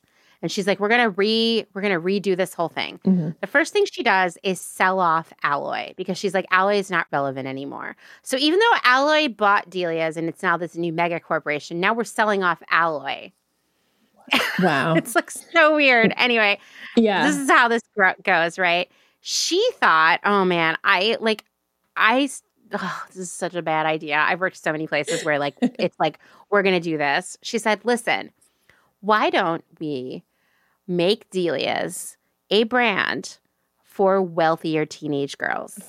We'll bring in more expensive brands. We'll make it more aspirational. And we're really going to target this wealthier customer. Right. Which was the same thing that was happening at, what's it called? The mall store with the plaid and the boys with no shirts. Oh, Abercrombie. Yeah. So they were trying to like buy into that exclusionary, marketing strategy. I mean, this is exactly what happened at Nasty Gal. Basically, they brought in a new CEO who came from Lululemon and other places like that. And she said, we're going to make Nasty Gal the Barneys for millennials. Mm.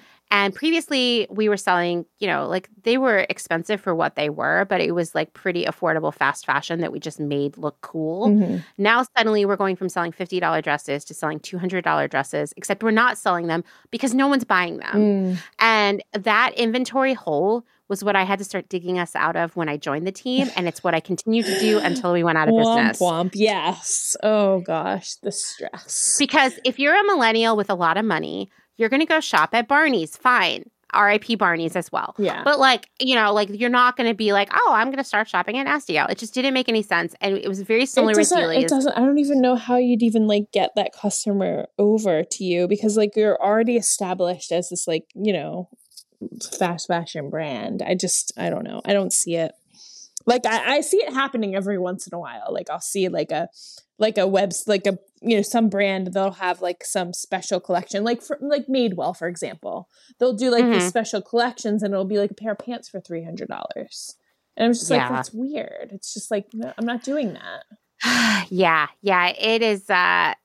So it always fails. And when I think about like at Nasty Gal, for example, if we were trying to say we were going to be Barney's for millennials, the reality is that millennials who wanted to buy like luxury brands or had that kind of money to sell were buying real luxury brands. Yeah. They're not going to come to us for it. And I would assume that if at Delia's you're like, we're going to start aiming for those like teenage girls who wear like real designer brands, they're not going to come and buy it from Delia's either. No, it's usually the opposite. It's like we start as a luxury brand and we like end as like a fast fashion. We water ourselves down. Yeah, exactly. And so as this often plays out, Delia's declared bankruptcy a year later. And like looking at this, like again, I haven't like looked at a lot of these notes or thought about them since the first time I did this episode about Delia's. I cannot believe how much this mirrors what happened at Nasty Gal because a year after rolling out this, we're like going to be the Barney's for millennials thing. Guess what? We went bankrupt too. Yeah. And I just think like if you want to burn through a lot of money really fast and lose all your customers, this is how you do it. Mm-hmm. Yeah. And also it's like it's like too much too fast. Like who's to say that you couldn't like slowly work your way up to that? I don't know. I don't have any data to say yes or no, but you know, if you're going to do it, that seems like a better way to do it. I don't know. Yeah, totally. And so like Delia's went bankrupt in 2015. A company bought the brand or what remained of the intellectual property, I guess, for $2.5 million. Tried to reopen online. I remember this. Me too. Yes. Me too. I remember one day being like, wonder what's going on with that. I haven't heard from them in many years. And like going on and seeing this sad website. And it was like, we're making it work. We're making it happen. Yeah. And then that was it. I can't imagine trying to do this in 2015. I mean, like, what? Are you ready to go head to head with Forever 21? Right. And also like this, like that's a different, you don't have the sentimentality on your side, you know? It's not like they're targeting like us, you know? Right. They're like trying to do it again, the same thing. And it's just it's a different world now. It just doesn't work that way. So then Dolls Kill has like started, I want to say since about, let's say it was like 2018, 19. Yeah. They started licensing the Delia's brand name. They still do it. They even license some of the designs. And when you look at a lot of the product, you're like, oh, wow, that does really take me back. But I have to tell you, the quality is so egregious. Yes, it's definitely like designer imposter Delia's. Oh, because real Delia's was high quality. Yeah. The Dolls Kill stuff, the first drop they did, Dylan and I ordered some things and all of it got returned. It was so bad. There was a jacket that the zipper didn't even function on it. Like not even one time. And it was just horrible. Yeah. Like fast fashion at its worst. Mm-hmm. I'm looking at it now. The Delia's on Dolls Kill. Yeah. So the beauty of this is like finally you can wear Delia's because it goes up to 3X, but it still only goes up to 3X. And also it's all made of polyurethane. Yeah, exactly. So Alloy is still around, but in a very strange new format where it is a website that specializes in clothing for tall women. What? Yeah. And that's the same. It's the same thing. It's the same people or the same. Loosely, let's just say. Because remember, Delia sold off Alloy back in 2013, 2014. Mm-hmm. And it's definitely been bopping around. Wow. So it's technically not the same people, I guess, because it's probably been through 5 owners since then. Yeah. But yeah, this is the latest incarnation of Alloy is clothing for tall women. And Alloy is just web-based. Yes. Okay. Yes. And I'm looking at it and it's just a white background, black plain lettering, and it says Alloy Apparel. And it's a lot of tall women. Tall people. Yeah. Interesting. It does not have any of the original feel. It's just basics. Maybe a plaid pant, like a bold plaid pant thrown in, a leopard print maybe. There's a lot of pants, which I'm 6 feet tall. As a tall person, I appreciate this. I know. Maybe you should start shopping from Alloy. It's tall pants are their main thing.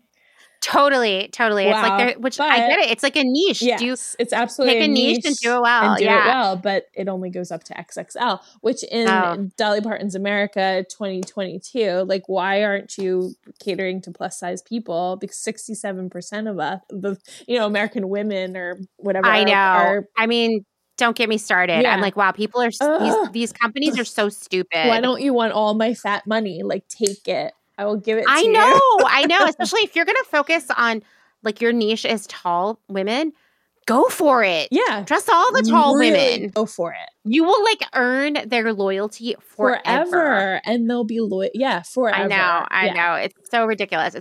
So that's where Alloy is now. We know that Delia's is at Dolls Kill, and it's definitely the end of all of those brands, they're on. And I mean, even looking at the Alloy website and seeing what it is now, my guess is like when they sold off Alloy, what they really sold off was the intellectual property. Right. So the name, the mailing list, possibly some aesthetic stuff. When Nasty Gal went under and it was bought by Boohoo, it was the craziest thing. I mean, like Boohoo basically they bought the intellectual property of Nasty Gal. So they bought the website, they bought the mailing list, the email list at this point, right?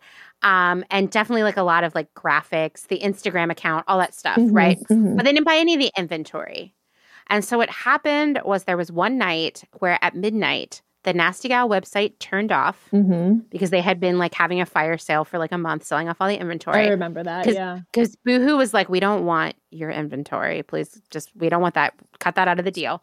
So the website turned off and it turned back on a minute later and it was like Bizarro Nasty Gal where it looked almost exactly the same but just slightly different because it was like a new website that was hosted by Boohoo.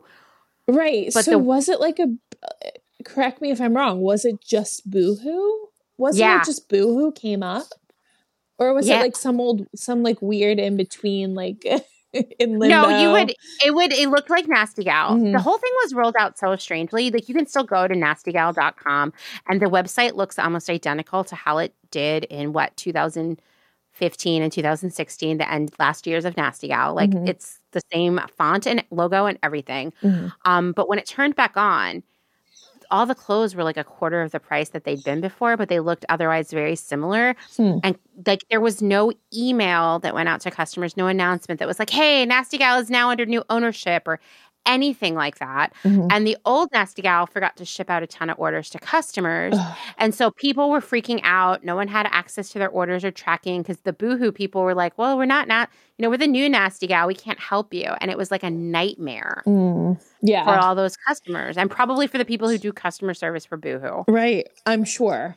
I was never really a customer, but I remember looking like just like following along because of the short-lived TV series, Girl Boss. Yeah, who could forget? Who could forget? Yeah. Yeah. A lot of times when I tell people I worked at Nasty Gal and they don't know me very well, they're like, oh my God, I was obsessed with that show. And I'm like, I've never watched the show because the job gave me PTSD and then it's like really awkward. Yes. So now I just say like, yeah, the show is really good because I don't want people to feel bad. But I've never seen it. My friend Kim and I are like, we will die without seeing that show. Yeah, you shouldn't. Yeah. No, I think that's good. That's a good boundary that you've set for yourself. It's a healthy boundary. But anyway, I mean, it's like interesting to me having lived through a very similar scenario to what Delia's went through to now look at Delia's, this brand that I was obsessed with as a kid. I would absolutely watch a Netflix series about Delia's. Someone should make it. Oh, why hasn't anybody made it? I know. Like, I want to watch We should make it. We should make it. We're totally good at making shows, right? What can go wrong? We'll just learn on the fly like we do with many things. Yeah, totally. We'll be fine. We'll be fine. We're good at a lot of stuff. Yeah, I mean, that's the end of Delia's. I will say Delia's like set the tone for so many things that we take for granted in this century. Like, Delia's walked so Glossier could fly, like that kind of thing. Like these brands that, I mean, now Glossier has also peaked and is on like in a weird place too. Yes. To be nice. And, we're going to see a million other brands like that. Like this is just the life cycle of it. And it's really hard. I'm thinking of all the catalogs and brands we've talked about in this episode. It seems like Lillian Vernon is the most successful one. Way to go, Lil. You did it. Lil, you did it. And Hammacher Schlemmer. Hammacher Schlemmer. Which says right on the cover, guaranteeing the best, the only, and the unexpected for 174 years. Wow. America's longest running catalog. It says it right on the cover. There you go. There you go. So that's in the game of catalogs. That's who came out on top. And if we think about it, they didn't try to do too much too fast. They figured out what they were good at and they stuck with it. I mean, kudos to them. It's like a life lesson for all of us, really. It kind of is a life lesson to just be yourself. I want like an embroidered wall hanging that says Hammaker Schlemmer. Just be yourself. Yeah, because it's anyway. I mean, such is the secret in life and in business, right? Yes. Well, thank you so much, Jess. This was so fun. This is gonna be such a mega episode for me. I just loved it. Yeah, it's so fun. All right. Well, thank you so much, Jess.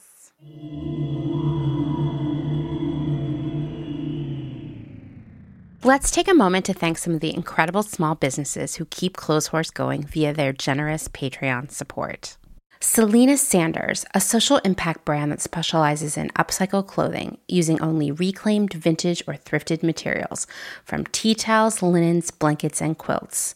Sustainably crafted in Los Angeles, each piece is designed to last in one's closet for generations to come. Maximum style, minimal carbon footprint.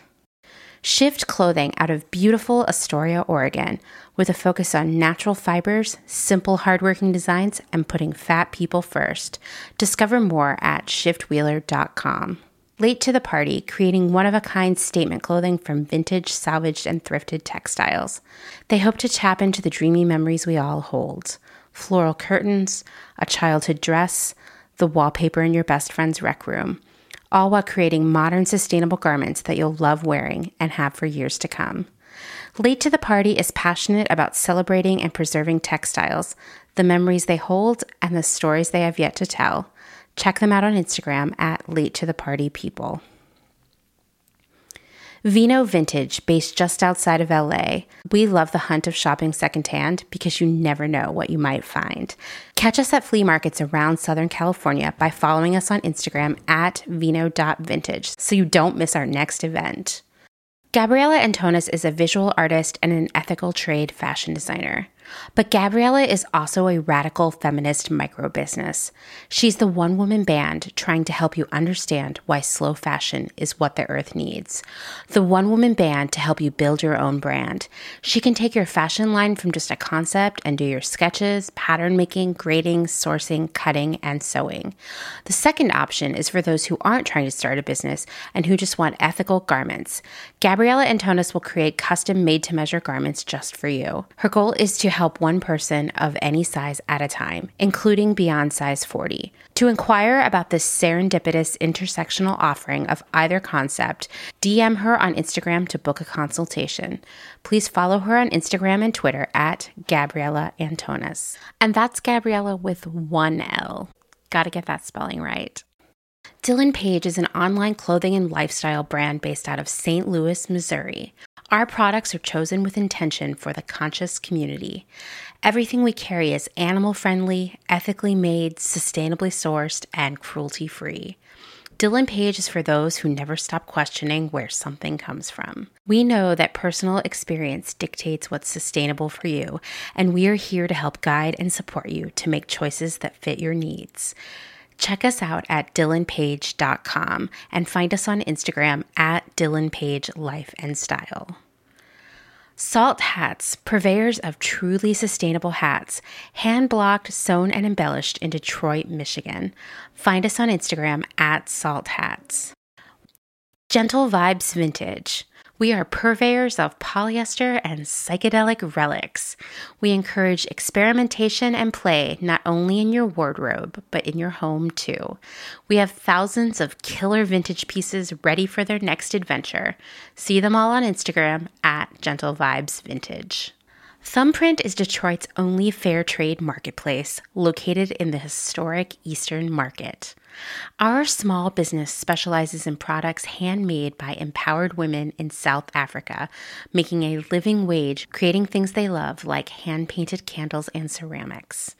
We also carry a curated assortment of sustainable and natural locally made goods. Thumbprint is a great gift destination for both the special people in your life and for yourself. Browse our online store at thumbprintdetroit.com and find us on Instagram at thumbprintdetroit. High Energy Vintage is a fun and funky vintage shop located in Somerville, Massachusetts, just a few minutes away from downtown Boston.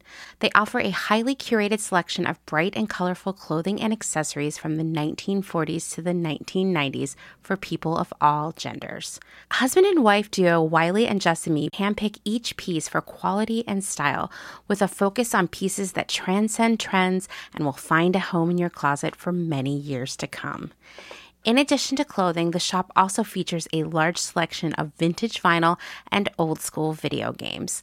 Find them on Instagram at High Energy Vintage, online at highenergyvintage.com, and at markets in and around Boston. Vagabond Vintage DTLV is a vintage clothing, accessories, and decor reselling business based in downtown Las Vegas, Nevada. Not only do we sell in Las Vegas, but we're also located throughout resale markets in San Francisco, as well as at a curated boutique called Lux and Ivy, located in Indianapolis, Indiana. Jessica, the founder and owner of Vagabond Vintage DTLV, recently opened the first IRL location located in the Arts District of downtown Las Vegas on August 5th. The shop has a strong emphasis on 60s and 70s garments, single-stitch tees, and dreamy loungewear. Follow them on Instagram at Vagabond Vintage DTLV and keep an eye out for their website coming fall of 2022.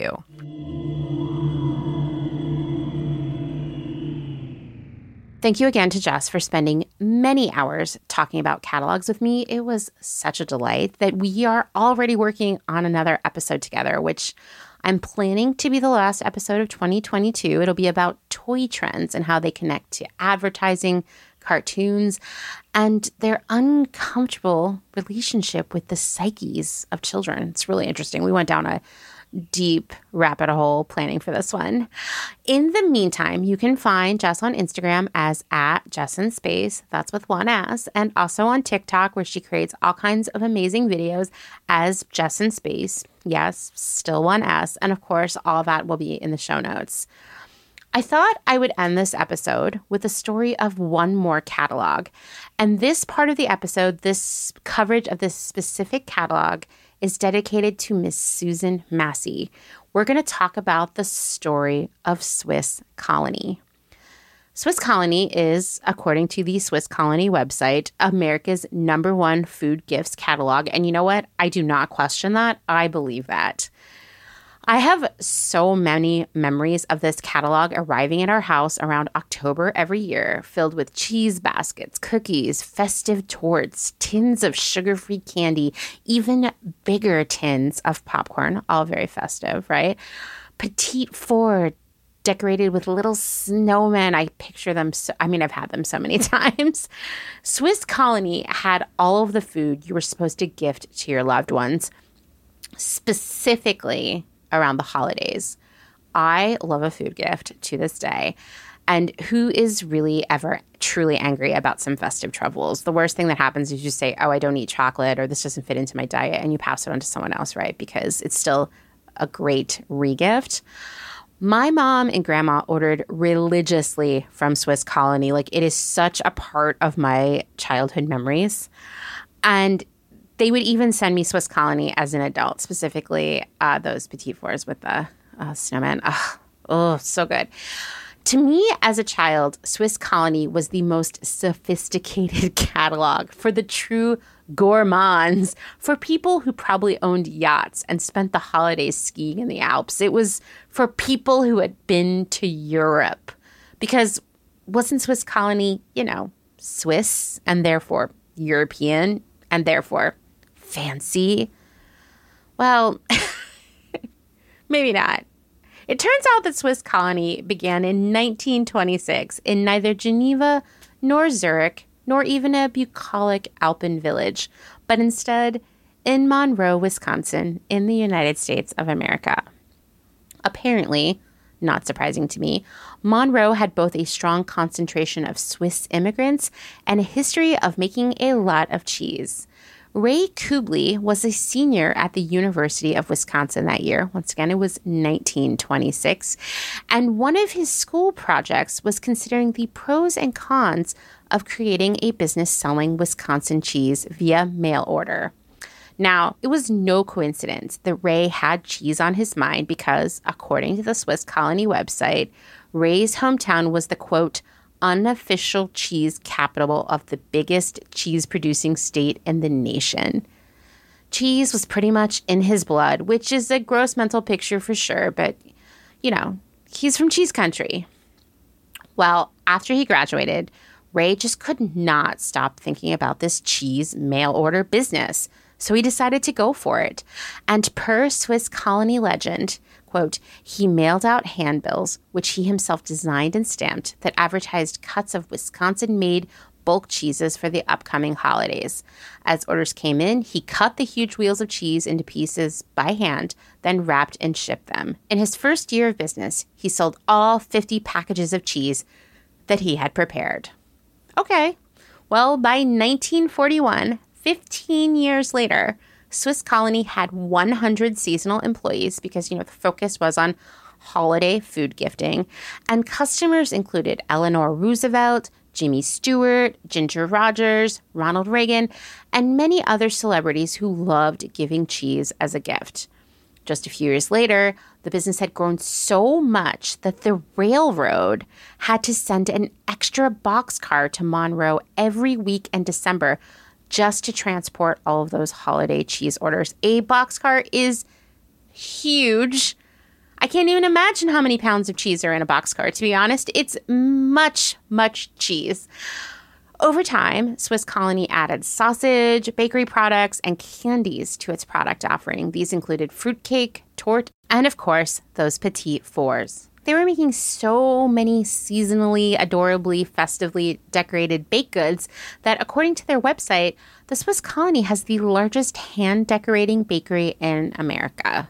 This business is growing a lot. We've got celebrities, we've got baked goods, we've got hand decorating.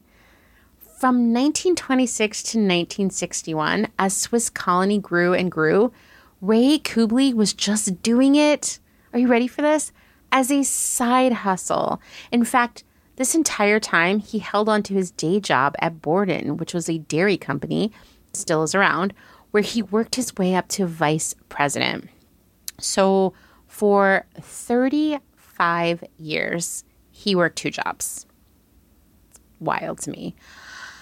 Like a lot of catalogs, Swiss Colony tried to make the move to retail stores in the 60s and 70s, operating more than 225 locations. But in the 1980s, the company decided to move away from that plan, closing these stores due to, an economic downturn and the high rents in malls. And honestly, I think that Swiss Colony made a really smart decision there, because I do wonder if they had tried to force the issue, so to speak, and keep those stores open, if the company would still be around now. As of today, Swiss Colony is still family-owned, but now it is called Colony Brands, Inc. It employs more than 4,500 people, with about half of them being seasonal employees strictly for the rush of holiday food gifts. In 2008, Colony Brands purchased the assets of a bankrupt catalog retailer called Direct Marketing Service, what a scintillating name. And by purchasing this, they acquired more catalog brands, including Montgomery Ward, Charles Keith, which was a home decor brand that seems to be defunct, and Home Visions, also seems to be RIP. And most importantly, as we've learned in this episode, they acquired all of those addresses for potential customers. That's the name of the game in the catalog business. Gotta have those mailing addresses. Colony Brands also acquired many other catalogs over the years, including Wisconsin Cheeseman, which I didn't look up, but I speculate is a cheese catalog. Midnight Velvet, which sounds like a great album name. It actually sells clothing and home goods. Ginny's, another home goods and gifts catalog. 7th Avenue, yet another clothing and home decor gift catalog. They consider this their flagship catalog, even bigger than Swiss Colony. And all of these catalogs are known for offering financing on all of their orders. That includes the food from Swiss Colony. It's sort of like layaway, but with interest. There's a payment plan. And I know for certain that this is how my family got into shopping from them and why they liked shopping from them. Once you buy from one of these catalogs, you start receiving them all. And the financing is pretty hard to resist, I think, for a lot of people. And so, yeah, the company still family owned, still going strong, kind of unusual in comparison to all the other catalogs we've talked about, right? But here's the twist that you didn't see coming. Colony Brands also maintains a controlling interest in SC Aviation, Inc. The SC is for Swiss Colony. It's a provider of charter aircraft. It all began in 1946 when the company bought a 2-passenger single-engine Cessna 140. This was used to transport executives and, when necessary, products and orders. And soon they added a 5-seat Cessna to the mix because they were getting so much use out of the other airplane. And over the years, as they added and upgraded their planes, they realized that this fleet was another source of revenue for the company, as other businesses were willing to pay for use of these planes to transport their own executives and products and orders. SC Aviation offers charter flights all over the Midwest via private jet. You can go to their website right now and look into booking one. Kind of a crazy add-on to all of this cheese and baked goods, right? And those Snowman Petit Fours. Anyway, that's all I have for this Catalogapalooza, but perhaps we'll revisit this more next year because I asked you all this week on Instagram to tell me some of your favorite catalogs from childhood, and you gave me quite a long list that I will be thinking about, so perhaps we'll do another part next year. But I have to go make dinner now. It's going to be lasagna with zucchini instead of noodles. It's very dreary here in Austin today. It's been dreary in Austin for quite a while. And I feel like some nice lasagna will make us all feel a lot better while we watch White Lotus. So I'm going to call this the end of this episode and say thanks for listening to another episode of Clotheshorse. Written, researched, edited, hosted, all the things by me, Amanda Lee McCarty. If you like what you're hearing, please leave a rating, and maybe even, if you're feeling extra this week, leave a review on Apple Podcasts. But most importantly, tell your friends, because that's how real change happens, right? Getting more and more people involved. If you'd like to support my work financially, you can find out more at patreon.com/clothehorsepodcast. And thanks, as always, to my other half, Dustin Travis White, for our music and audio support. I will see you all next week. Bye.